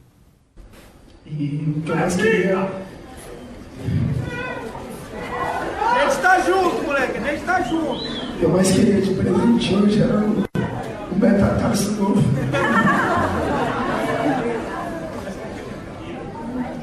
Para que eu pudesse estar dentro de campo guerreando, lutando e falando que eu mais amo que é jogar futebol. It's just so emotional. I mean, he's not 5 years old. You can't wish for a new metatarsal. Everything about that story is just odd. His weird birthday where everyone had to wear red, sponsored by Red Bull. Everyone's wearing red. He's got a Red Bull pin. People are standing there posing with pictures of that energy drink. I wonder, is he going to take like his broken metatarsal, put it under his pillow, and wait for the metatarsal fairy to come along and actually collect the metatarsal, replace it with a new one? I don't know. Connolly's first name? Diarmid. Right. There's a slight difference actually there, Diarmid and Diarmid. Which Nathan Murphy is not allowed for in the poll that he's put up. Yeah, sorry, go on, yeah. Which is, do you call him Diarmid Connolly or Dermot Connolly? Well, obviously Diarmid. His name is Diarmid. Well, when you went for Diarmid? But that's different pronunciation of the exact same thing. It's not Dermot. His name's not Dermot. Oh, this thing really grinds my gears, the way a lot of people, and a lot of people from your neck of the woods, Darren, get the name, just decide to go Irish on names that aren't Irish, or vice versa. Like the name Kieran, for example. Like people, when Kieran is spelled with a K, I often hear people from Dublin refer to it as Kieran, which is just not the case. Like, it's Kieran, is it Kieran Kilkenny or is it Kieran Kilkenny? You know? I think he's Kieran Kilkenny. Is this what grinds your gears? Kieran Kilkenny went to my school, was an all-Irish school, so he's always Kieran Kilkenny. Exactly. He's a Kieran, whereas if his name was spelled, like, it's Kieran Donaghy, and then I hear some people call him Kieran Donaghy, which is just stupid anyway. That is stupid. That makes no sense. Darren, thanks a million on that note. Thank you very much. Holmes outrage. No, we'll leave it there for the minute. Loads more to come. I'm going to tell you what's happening in the back page. It's going to be a little bit more conversation about Dermo, Diarmid, whatever you're having yourself, in just a few minutes. But before that, the hurling show with our chief nerds, Shane Stapleton and Michael Verney, returned yesterday, and our brand new Gaelic football show also made its debut this week. Owen was on it. Here he is talking about Mayo in 2019. I do think Mayo still have all their parts in order from 2 years ago. The question is, how quickly do they come back? They haven't had any retirees from 2017. The big question for me is midfield. But I've got no worries about Diarmid O'Connor, who I think could be in with an all-star year. And I know that we all kind of have the cute image of him almost dying in Newbridge last year. Got tired watching him. Exactly. Yeah. I think that's just going to be kind of a sign of things to come this year for them. So I'm a little bit worried about midfield because of the injuries, the injury to Tom Parsons, and I don't think Shamie O'Shea will come back to that level. That it could be a completely new midfield of Vaughan and Diarmid O'Connor. And the big question, and I was very encouraged with his performance at the weekend, was Andy Moran. And you look at Keith Higgins as well, still flying. Obviously, Lee Keegan's still going to be flying. Is Colin Boyle going to get to that level? They're the three: Higgins, Boyle, and Andy Moran. If the three of them get back to 2017 level, Mayo can win the All-Ireland. We did flag that up as our chief nerds, and then had yourself and Tommy going at it. What, chief slackers? What are you going to call us? Or are we the opposite of nerds? The hurling and Gaelic football show back on your screens this week, and we'll be with you every Wednesday and Thursday at 12:30 and 3:00 respectively, so do tune in for that. The hurling nerds getting stuck into football is a thing to behold. It's Shane. Yeah, it's miraculous. I don't think he can quite comprehend the levels of tactics and intuition that goes into the game of football. The mindless sport of hurling really is more suited to people like him. You'll never hear me. There'll be no evidence of me sneering about football, is what he said to me during the week. It's a challenge that at some point when I have a spare hour in my life, I'm going to try and meet, because I'm sure he sneers at everything, bar hurling. So I'm sure it's a very, very disrespectful man. Yeah. Alright, keep your comments coming in. There's loads on YouTube, none of which is always we can read out to you, I think, generally, and fields coming in as well, so we'll bring those your way in a few minutes time. We're also going to have a little bit more conversation about that Diarmid Connolly arrival, or return I should say, and Jason Sherlock's departure as well from the Dublin Footballers. So any thoughts on that, we'd love to hear from you. It's just 9 o'clock on this Friday morning, and we're going to let you know what's happening, because we're an hour and 15 and I haven't had an opportunity to let you know what's on the back pages of the newspapers today. We're going to kick things off with the Irish Times here. As you can see, a photograph of the Irish front rows going at it in training yesterday. Schmidt looking at the positives of a much changed Ireland team, writes Jerry Thornley here. The Ireland scrum failed to push when it came time to shove, writes a critical Liam Toland in his column there. And Jack Conan saying, I feel like I'm at the peak of my powers.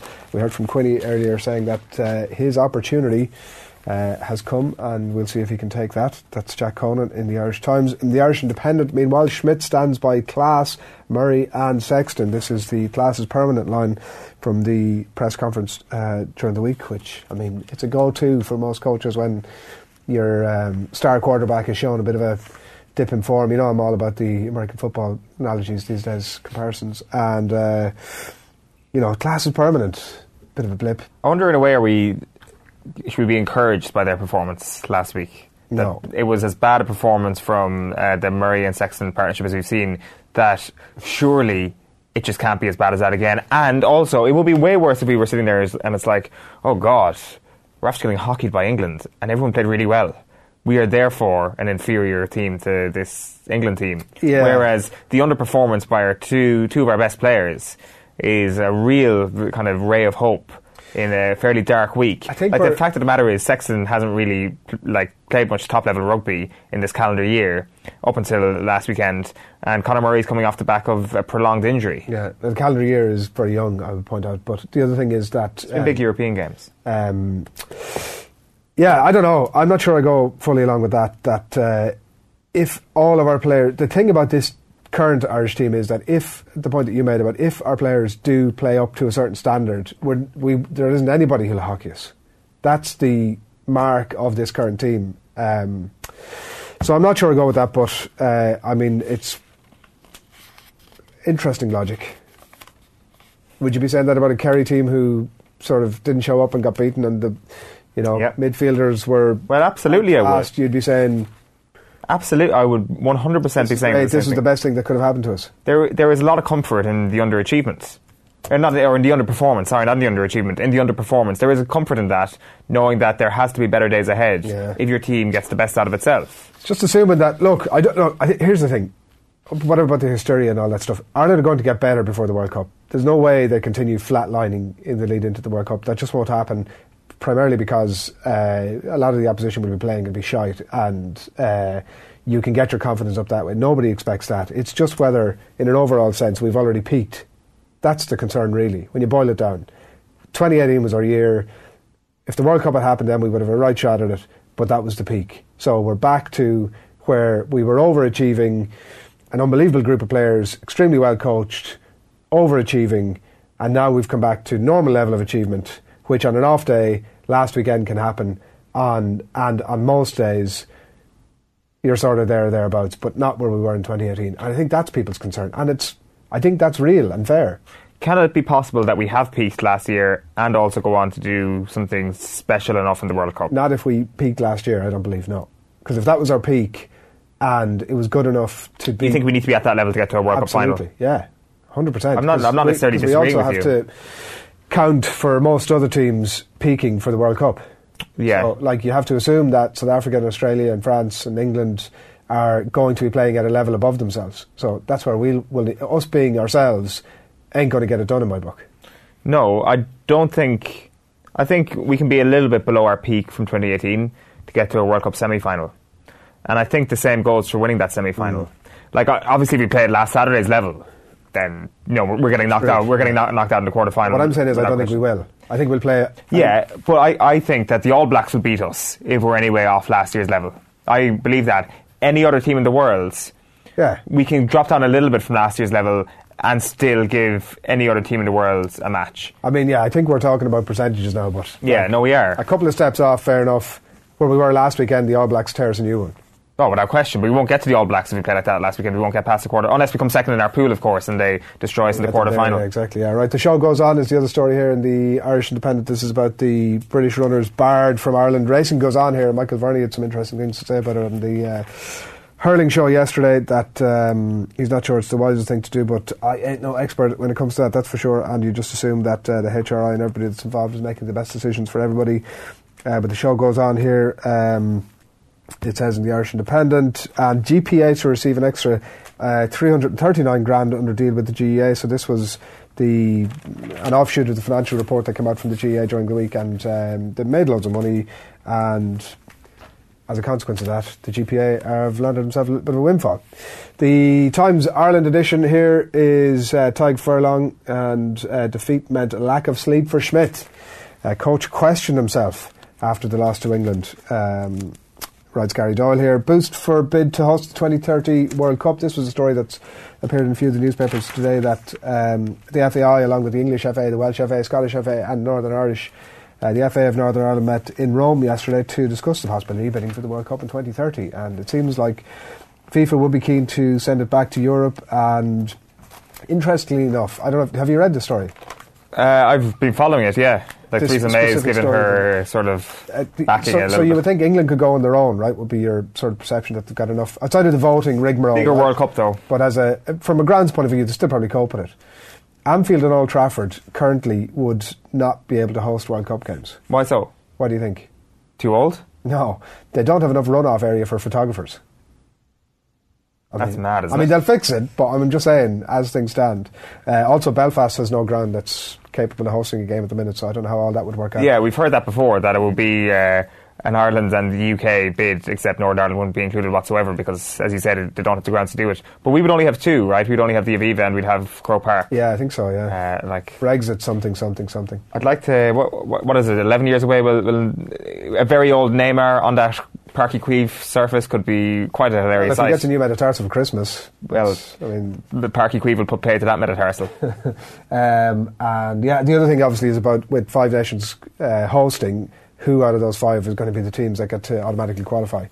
Well, that's the question that the current Euros situation has had to deal with as well. So, anyway, that's that. The Irish Examiner, then, meanwhile, bouncing back is the story here. That's Chris Farrell in as Schmidt insists New Look Ireland ready to get up off the canvas.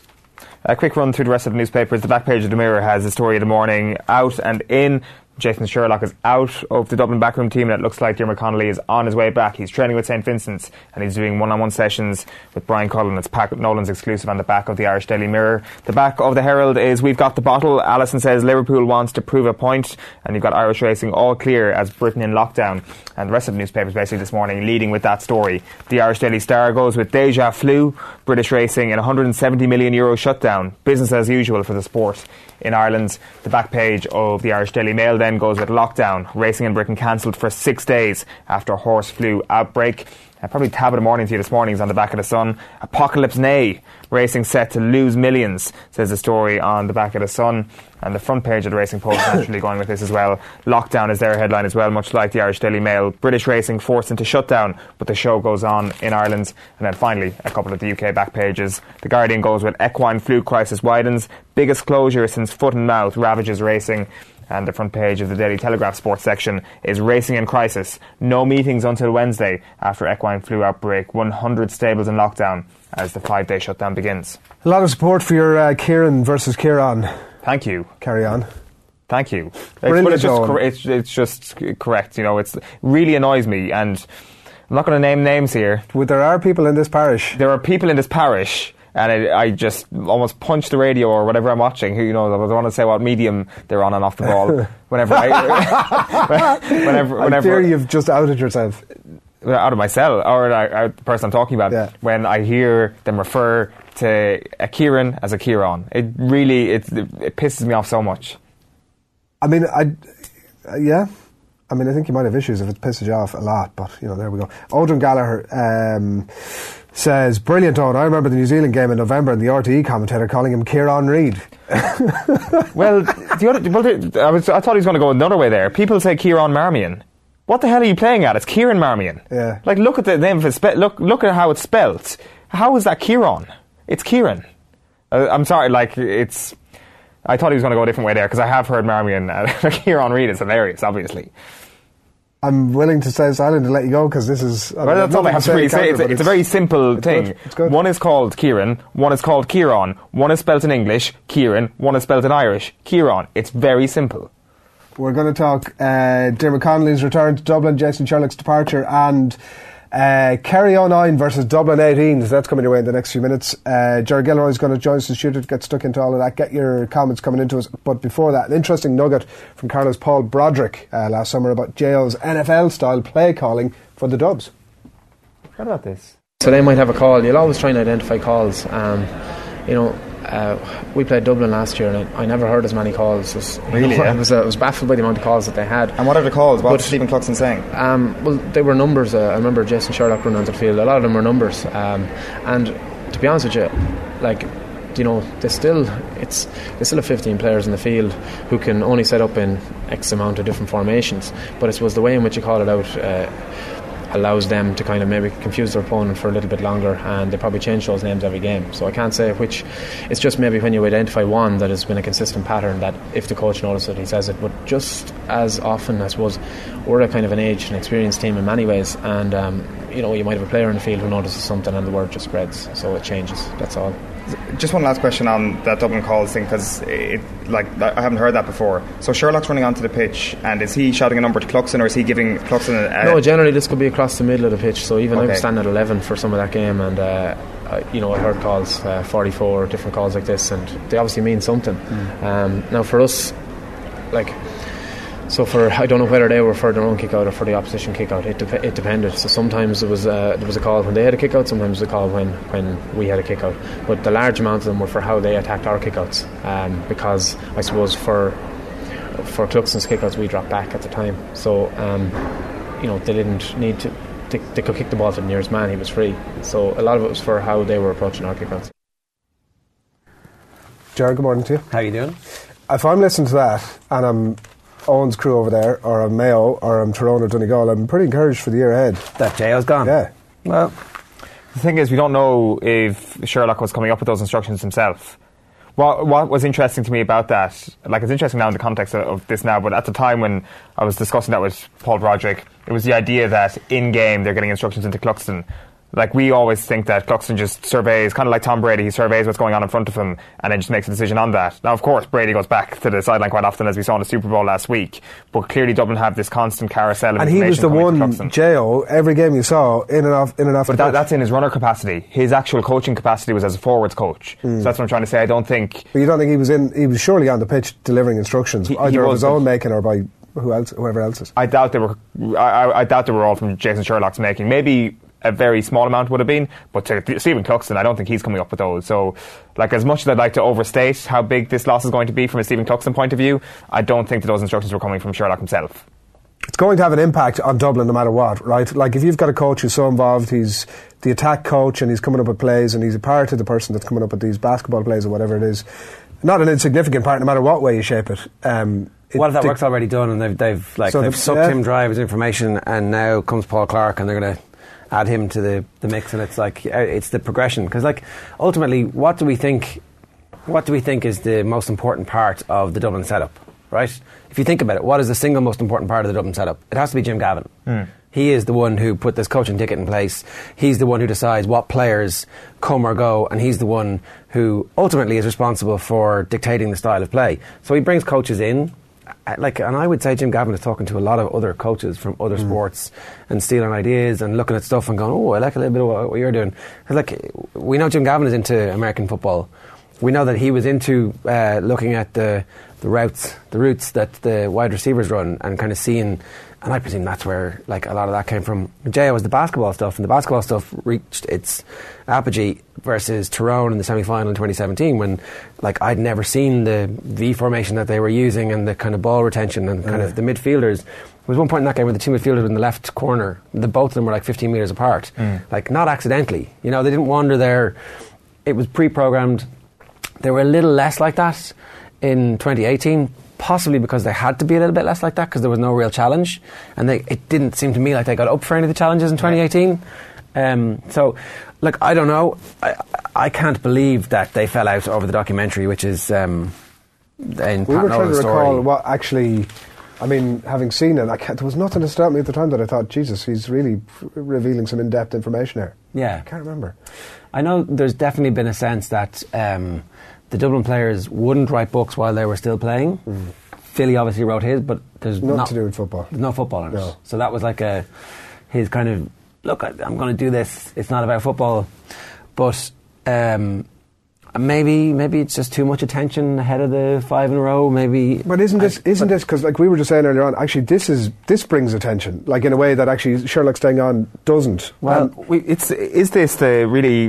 is it really that surprising when you take into account the suggestion that there was nobody voluntarily put forward from Dublin for commercial media events at the start of the year? Maybe there's just a clampdown on any sort of stepping out of line at all. And I'm not saying he stepped out of line, I'm just saying any sort of unnecessary exposure on one individual in the camp. Yeah, although, I don't think people think of J.O. as a coach in the backroom team of the current Dublin setup. I think people think of Jason Sherlock as a 1990s phenomenon who reinvented himself in the early 2000s as a different type of footballer and now has had an interesting and varied life. And that was a human interest story as opposed to this is the backroom coach of the team. I'm surprised because, to me, it looked like he was being groomed to be the successor at some point down the line. Now, Jim did sign a new deal or agree a new deal over the winter, so perhaps there was a sense that his time wasn't going to be for much longer down the line, and it's okay. I'm actually not willing to be second string for 3 or 4 years. This is pure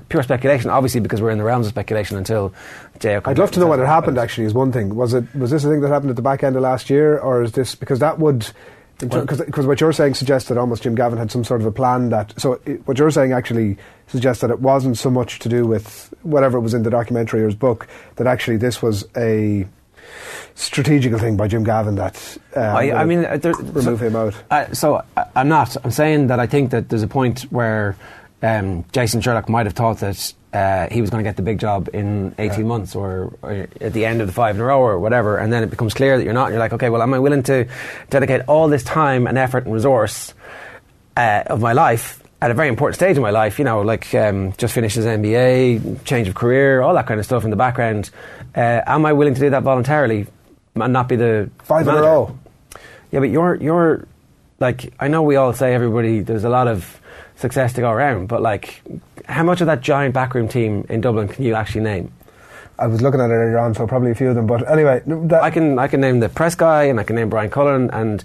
Declan Darcy. And how much credit do you give those guys when it comes to... Is the first thing you go to when Dublin win 5 in a row? Jesus, but that was the best backroom team of all time, lads. I think none of those, by the way. Jason Sherlock is the first person you name when you think about that. And also, so when he was there, you just mentioned earlier on, and I wanted to come back to it, about what he brought to the team, and that maybe at some point or another that was wrung dry and it moves on. It's to suggest that he wouldn't have had... He would definitely have had the capacity to... totally, yeah. Like he's somebody... If we're talking about somebody who watches American sport and feeds into that, obviously he's somebody who does that, and he would definitely have had the capacity to change the game plan, understand that actually teams have got to grips with this thing of... Like Kieran Donaghy spoke about a few years ago, whether this was coming from Sherlock or not. Mark Ingle was the guy that Owen name-checked earlier on, but the sort of ball retention, so we get to a certain stage, the pre-shot clock basketball, where we get to a stage, we advance up the pitch, get to a certain point, can't find a gap, just hold on to the ball for 2 minutes until we find the gap and then go. So what I'm saying is, if he comes in and is part of a team, and I think a pretty central part of a team that introduces those sort of innovations, he isn't just going to do that and then rest on it. No, and sorry, I'm not suggesting that he was incapable of changing, but Jim might have felt like need a new voice. Clark has been there, taking the under-21s, taking them in the O'Byrne Cup, getting beaten in the O'Byrne Cup final. Not a black mark on his, it turns out, on his CV. I don't know. I do. There's also just a possibility that there was a clash of personalities at the end of it. That they'd spent enough time together. They've obviously known each other since the 90s. It's a funny end to a relationship which was clearly successful. In sport, frequently that happens. It's up to the manager to pick his backroom team. So the timing could feel weird as well. But I don't think this is a recent development somehow. I think it's a recent development in the public sphere. Well, there had been some suggestion, he was on the sideline against Monaghan. It's somebody people were spotting that when they were up there and things like that. We did a bit of work on this story 3 weeks ago, was it? 3 weeks ago? 3 weeks ago, after the first game. And we're checking when everybody comes back every year. Everybody doesn't come back at the same time. That's the thing, so we couldn't be sure. And so at the time we thought that, because he'd been back late previously and other management team members have been back late previously, so it didn't look like it was a big deal. And so let's see, It's shite for him, isn't it? It was the one thing that I thought, just the main thing actually struck me from the documentary outside of his personal story was how the Fisher was the word I used earlier on, had been there for him post his playing days. Now it didn't end the way he would have wanted it to, and it definitely seems, we're all saying we're not sure exactly what happened here, but it seems like as if this is going to be another thing where he's like, oh, Jesus Christ, maybe have to end that way. Yeah, maybe. Now, before they do the 10 in a row. Yeah, well, that's the thing. I think he's got a very strong shout of being a Dublin manager into the future. I also think that if you are the manager of any other county in Ireland, you're straight on the phone going, absolutely. So the mileage to Mullingar. I'm more thinking Newbridge here, but 100%. Yeah, you are right. Yeah, definitely. Treason, though, isn't it? Jason Sherlock is still a dub. Stephen Rochford. I don't have enough fingers to count the Kerry men who've managed outside their county. No, but in terms of beaches. Okay, but they all went very different. This is very different. Sorry, the Rochford thing I was trying to compute in my head what you're actually talking about there. This is completely different. The Dubs are a very individual case of how state secrets actually matter. We haven't a notion what's actually going on here, how they've actually got to this place, the secrets within the Dublin camp. What's so secret? Well, I don't know. You tell me. It's a secret because we don't know. I don't know. Come on. I knew what the secrets were. I've been telling you what the secrets were. It's your best player in Sherlock position. And this Stasi. That's what's happening? I don't know. You tell me. Jason Sherlock knows the secrets to how Dublin operate. And but that's not like if we're talking about him going. Like I'm talking about Westmeath, right? Whatever. But like if he goes to Westmeath, he's not going in going, "This is what we did with Dublin." He's going like that point about the innovation. He's going with, "I'm working with a different set of players." I don't for a second imagine he would go to a Kerry or a Mayo or one of the contenders. I mean, maybe even a Kildare. I don't really believe he would. Kildare would be a great shout. Cian O'Neill with Jason Sherlock. Cian O'Neill, as somebody who's worked in a third level institution himself, is an academic, I guess you could say, and all that sort of thing. He is just like Jim Gavin in terms of being a sponge for information, is open to a wide range of ideas. And a Jason Sherlock-Cian O'Neill partnership could be the very thing that the Leinster Championship needs to survive beyond 3 years' time. I mean, okay. He's not playing for them, and he's not bringing Daniel Flynn home from America. So, like, come on. Well, it's still going to be 15-point spread when those two teams play. I don't know. I said give it 3 years. You could put a coaching ticket of Jim McGuinness, Mickey Hart, Mick O'Dwyer at his peak in charge of the pick of Leinster at the moment. And give it 3 years. Give it 3 years. Give it 3 years. I don't know if they keep the ball. Like, I don't know if they keep the score to 15 points. I'm telling you, 2022, you'll all be saying, Owen told you so. Well, I mean, maybe we're going to end up with a 5-team championship. Rest of Leinster, Dublin, Kerry, Mayo and Ulster. And you just play all the games in Páirc Uí Chaoimh with no Cork involved. Yeah, perfect. Now, Kieran Donaghy was physically and metaphorically stroking his chin in the Irish Daily Star this morning and sort of musing as to... Take it away, Owen. Was he physically stroking his chin as well? Why not, yeah. So the best of enemies, he says, ahead of the game in Tralee tomorrow night, Kerry against Dublin in the Allianz League. He brings up a very interesting point. He says that we hammered them by 17 points in 2009. You'll remember that as the start of Lear Week's game. I think we had our best team since the Micko era, a point I personally agree with. He says then you could lose yourself in a daydream about a clash between the Kerry team of the late noughties and the current Dublin side. That would be some battle. It would be very hard to call. The Tyrone team of the noughties would put it up to them too. So, of course, Tyrone being the second best team of that particular decade. Kerry... Who is supposed to be the left cornerback? Oh, Johnny Cooper centre back, right, okay. So we'll start with Kerry here. Shouldn't they be switched around? Shouldn't Johnny Cooper be centre back, something? Well, we've had this. We're going by jersey number. Yeah. Alright, okay. So will we start with the dubs from last year? So we've got Stephen Cluxton, we've got Cian O'Sullivan, Philly McMahon, Can I make Owen the case, Merchant. just to interrupt, that if we're going to do this properly, right, the 2017 dubs were better than the 2018 dubs, aren't they? Well, we went on the basis current. He said I know, current, but we can't change the rules of the game here, Jared. We should do this right if we're going to do it at all, and I think it's worth doing. And I also think that obviously Banco's Ghost is missing here.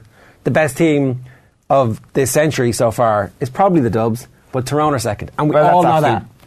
We all know that. The most nonsensical thing that's ever been said. Look at that team. Look at that team. How can you say that that's not the best team of the last decade? They were the positions that they started, by the way. They weren't shirt numbers. That was the position they started in the Ireland. Okay, for anybody who's listening, let's just go through the team. So it's Stephen Cluxton, Cian O'Sullivan, Owen Merchant, Jack McCaffrey, Johnny Cooper, John Small, Brian Fenton, James McCarthy, Brian Howard, Conor O'Callaghan, Niall Scully, Paul Manning. No. Go through the Kerry team.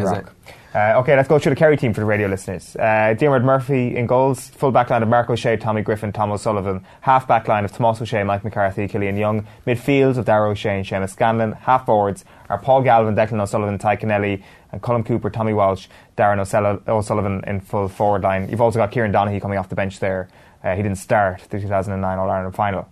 That's an outrageously good Kerry team. David Moore and Ed O'Mahony on the bench as well, by the way.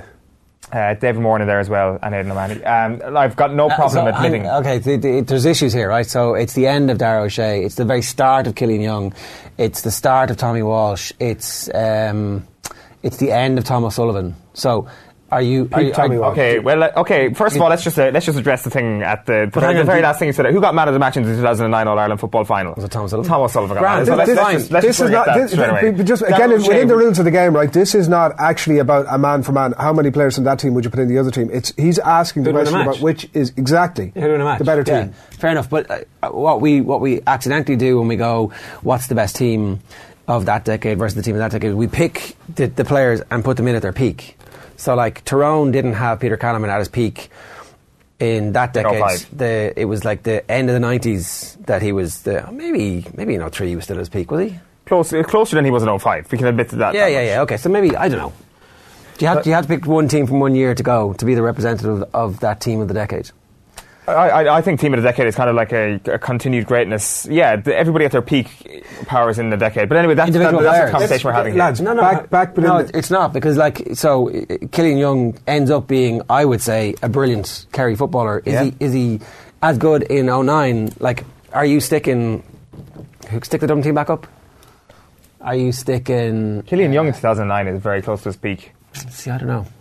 Mike McCarthy had come back. He played brilliantly that year. Michael Darragh, Bernard Brogan. Like, it's really the basis of that 15 versus the other 15, give or take whoever was on the bench that day. And, like, isn't the case that Dublin team, that Kerry team underachieved, right? Yes. We're talking about team versus team. That Kerry team could and should have done a 4 in a row. That Kerry group underachieved. Whereas this that Dublin... should have been the 4 in a row winning Kerry team. Well, who beat them? Well, they, after being, without question, the better team in the 2008 All-Ireland final, they slipped up to Tyrone.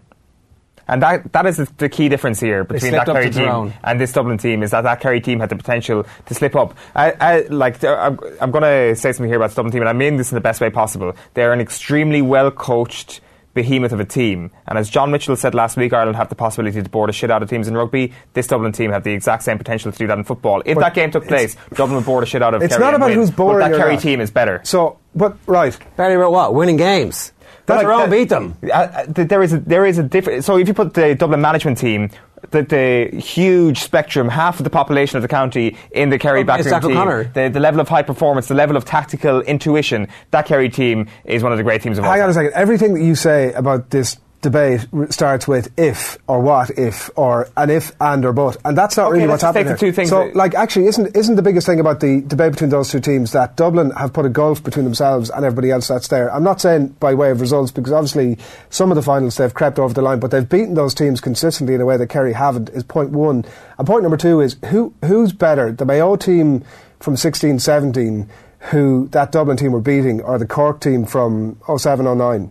Who would win in a match between those two? Mayo would hammer them. So hammer them. Come here. Isn't that the end of story? No, it's not. Mayo beat them well. Not the end of story. Mayo beat them well. Have you looked at that team? It's the Tyrone. Tyrone is the issue. Tyrone is the issue for that Kerry team that you can never recover from. Tyrone didn't flukily, somehow steal an All Ireland from Kerry. They had their number and they beat them again and again and again when it mattered. And even Armagh beat them. Armagh, who had a lifetime of choking in Croke Park and were, was it 182 points down? They come along with their greatest ever team and had missed a penalty. The best ever Armagh team. What the hell? Kerry how can you say that a Kerry team who vastly underachieved is better than the greatest football? That's how good they are. That is how good they are. That's not how good they are. Kerry were playing in the era of the greatest ever Armagh team and the greatest ever Tyrone team. Dublin are playing in the era of the greatest ever Dublin team, and no other team has their greatest ever team. And they were beating teams that are lesser than the teams that Dublin are beating now. Like Kerry were playing in the era of superpowers. I said it as a multitude of things. Tyrone and Armagh with their best ever teams. True. But for all we know, Mayo and Donegal and Tyrone and Kerry could be some of the greatest teams of all time, but it's not the best Kerry team. It's not the best Mayo team of all time. Who else did we say there? It's clearly not the best Tyrone team of all time. Donegal did beat the Dubs.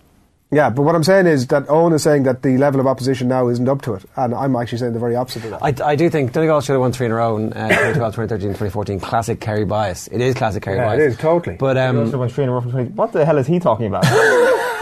What are you talking about, Enda? Like, what?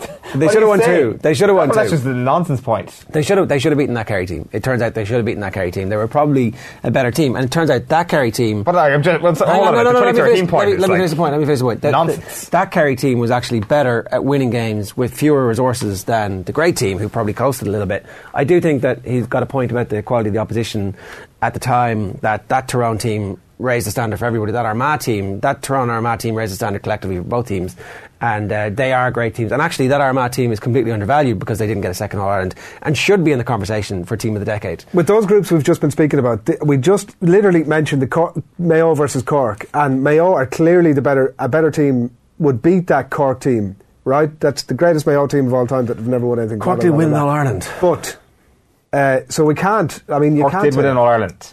Mayo haven't. Yeah, but I mean that's because they're encountering. It's actually also hammering home my point. It's because they're encountering the greatest team of all time that are going to win 10 in a row. Can I make the point that Donaghy is right to pick out this last year's All Ireland final winning team? Because I don't think that's the best Dublin team. I think that if he'd picked any of the 3 previous teams, they will be better teams. 1, because Connolly is in it. 2, because some of those young lads are coming into a winning culture and they may not be as good as the players who they have replaced. We don't know yet. It's exactly the same with the Kilkenny team. So the Kilkenny 4 in a row team, the team that beats Waterford is potentially even better than the team that beats Tip to do the 4 in a row. And so if you're picking one of those teams and you can only have that team for one game, I don't think last year's All-Ireland final team is as good as the others, and I think Kerry could actually beat that Dublin team. Okay, let's just get the teams back up on screen one last time, and let's just go through this. So if we start with the goalkeeper, Diarmuid Murphy does not get into the Dublin team, obviously. Mark O'Shea does get in, that's 1. Tom O'Sullivan, does he get in? There's a debate around that. Tomas O'Shea gets in, that's 2. And then Mike McCarthy, is that a 3rd as well? So, like, straight away, if we even go on players alone, the back line for Dublin, it's a better back line. It's not, it isn't a player versus, I mean, I know this way we're going. It's 1-all. At midfield, it's 1-all. It's Darren Brian Fenton in midfield. If you're James McCarthy's in the defence then. And suddenly it's 4-2 or 5-2. No, James McCarthy is in every out of that team by the way. In the world. Okay, so let's go. Pick him corner back if you want, but he's getting in. Let's go with the half forward line here. Who are you dropping from Paul Galvin, Declan O'Sullivan, and Ty Kennelly? Declan O'Sullivan. What? Okay, well, I might play Declan O'Sullivan full forward. I think we just need to call this off. I might play Declan O'Sullivan. If you're going to say that Declan O'Sullivan anyway, get into the dream, we just need to call this off. That entire full forward line. This is not we put in Donaghy and there was never a player versus player debate on, and I know that it's suiting you to bring it down that road now that you've lost the other overall debate. I've not lost the overall. I think I've actually done pretty well for myself. Who was Footballer of the Year in 09? In 09 it was... Who was Footballer of the Year in 2009? It was Mark O'Shea. Mark O'Shea. Or was it Tomas O'Shea? Wasn't Galvin, was it? Galvin. It was Galvin. It was Paul Galvin 2009, sorry. Fonzie on YouTube says, these Kerry boys just can't take it. It's brilliant. What's he talking about? Okay, stop. We are going to decide this once and for all over the next 4 or 5 months. We are going to go to Tyrone, we're going to go to Armagh, we're going to go to Kerry, we're going to let them all make the case in person, we're going to get that team together, and we're going to have a final big show somewhere to decide the team of the decade from the noughties, and then we'll pick that team and they can go up against whatever Dublin team we want, and we'll have a final show to decide who's the winners. That's Deal? Just pick that 2009 Kerry team Put and they they win. win. Back up there for a second. Against Connolly. Against Armagh 02. What about Dermot They Connolly? didn't. Well, you're forgetting... Where does Connolly fit in that half forward line? So Ty Kennelly. He gets in instead of Paul Galvin, doesn't he? Or do you drop Ty Kennelly? No, he gets in instead of Ty Kennelly. You need Paul Galvin, Declan O'Sullivan in. 4 All-Stars in a row, Paul Flynn is in there somewhere. Oh yeah, so that's my point about the 2018 team. I don't know if Niall Scully is at Paul Flynn's level. Conor Callan could be an absolute superstar, one of the greatest footballers of all time. We don't know yet, but certainly he's not ahead of Dermot Connolly if you're picking like the best team that Dublin have had. And Brian Howard might actually be a halfback, or a midfielder. So, are you sort of pumped that Dermot Connolly's back in the game? You are. You definitely are. 100%, but I just want to make sure that it's true. He's training with Vincent's is the story. But he's been trained by Brian Cullen. So. Well, they're mates, I need to get back a bit fit. Will you help me do it? Who knows? Here, listen. Sorry, I'm going to stop you there now for a second, because all the conversation we've just been having about Jim Gavin versus Jason Sherlock and the rules of engagement, there's no way Brian Cullen's going to train Dermot Connolly if there's going to be a possible impact on his involvement with the Dublin footballers. Surely. How would there be an impact, though? That if Jim Gavin gets wind that he's working with Dermot Connolly... What's the impact? The impact is... This background story. I don't want that guy anything to do with my team. This news is getting out. This is what... You've given credence to this story by being involved with him. I would think... Potentially, okay, I can see that. But at the same time, they are mates. You help your mates out. It happens once or twice. Or they go to the same gym, right? And it's like, I don't know. He's like squatting or whatever. It's like, can you give me a bit of advice? I've got a bit of an injury. It's like that kind of stuff. So... on the other side of everything you've been saying about Jason Sherlock and somehow the documentary being an issue, bringing Dermot Connolly back, it's on the back page of the papers. Flex well on... Let's keep the hype. Let's keep the hype down. It reflects well on Jim Gavin, doesn't it? If he does come back in, it's absolutely. It's brilliant. It's exactly the right thing to do for everybody. Of course it is. Except Kerry and Mayo and Donegal and Kildare, who aren't really part of that conversation. I wish you could just turn back time so you could actually witness this 09 Kerry team in its pomp. Like that start of Learwigs match, just the beauty that was on show. Was that that game? Listen, he's just grasping at nonsense. I'm not grasping at nonsense. It was one of the greatest takedowns. To make himself feel better. There's specifically 2 things I remember. It's Alan Brogan hitting the crossbar. Yeah. Very early on. And you're like, first play was first play of the game? Was it? Was that early? It's this is going to be one of the great games. And then immediately, that killing Dublin, and Gooch just looking like a child playing you know, just kind of playing at kids' pace, one-handed, bouncing the ball like a little basketball, and the whole crowd going the wrong direction, rolling the ball in. You're like, oh. And here's a question to you, and this is my final point. And it was so quiet. Would you rather, you can take yourself... No, Kerry people showed up to us. I was there. Yeah, you were like you and like, that's it. You can go back in time and watch one game. The magnum opus of each of these teams. So Kerry Tyrone. On the one game, on the one hand is Kerry absolutely pulverising the All Ireland winners in weight, Dublin in 2009. Or on the other hand, you have what are the worst you have Dublin's team. You have Dublin's peak, which is pulverising the would-be All-Ireland champions in Tyrone. Which game are you choosing to pick? It's strawman bullshit. Which piece of art are you going to look at when the Dublin one isn't even a piece of art? This is not even an engine. It's a car. Whereas this beautiful painting is in the other corner. You're going to look at the painting. Ger, thanks for coming in for the best OTB AM consistently show of the week. Mondays, yeah, see you then. We're finished there for the minute. Owen, thanks a million. Enjoy the weekend. Owen's gone down to put the hard questions to Jim Gavin, by the way, over the weekend, just in case you're not aware, and in case anybody else isn't aware that that's what's happening. I don't like your tone. See the evidence of that on, when is the game, Sunday afternoon? Saturday night. Very good. So see the evidence of that Sunday across Off the Ball channels, I'm sure. And he's got to get the matching scarf from the lads in Tralee on the other side of the cheek. We are finished here on OTB AM this morning. Thanks a million for joining us as always. Loads coming up at Off the Ball across today. Rugby and Friday night racing with David Jennings as well. Tomorrow, live from 1 o'clock, we'll have all the build-up of coverage, of course, as well, of Scotland against Ireland. Kevin Kilban and Alan Quinlan are joining these two chaps live on Monday's OTB AM. But for this morning, good morning. So, if you like this, you'll probably also like OTB AM, Ireland's only sports breakfast show. Subscribe to the OTB AM podcast stream or catch the show live on YouTube, Twitter, Facebook or offtheball.com every morning from 7:45 AM.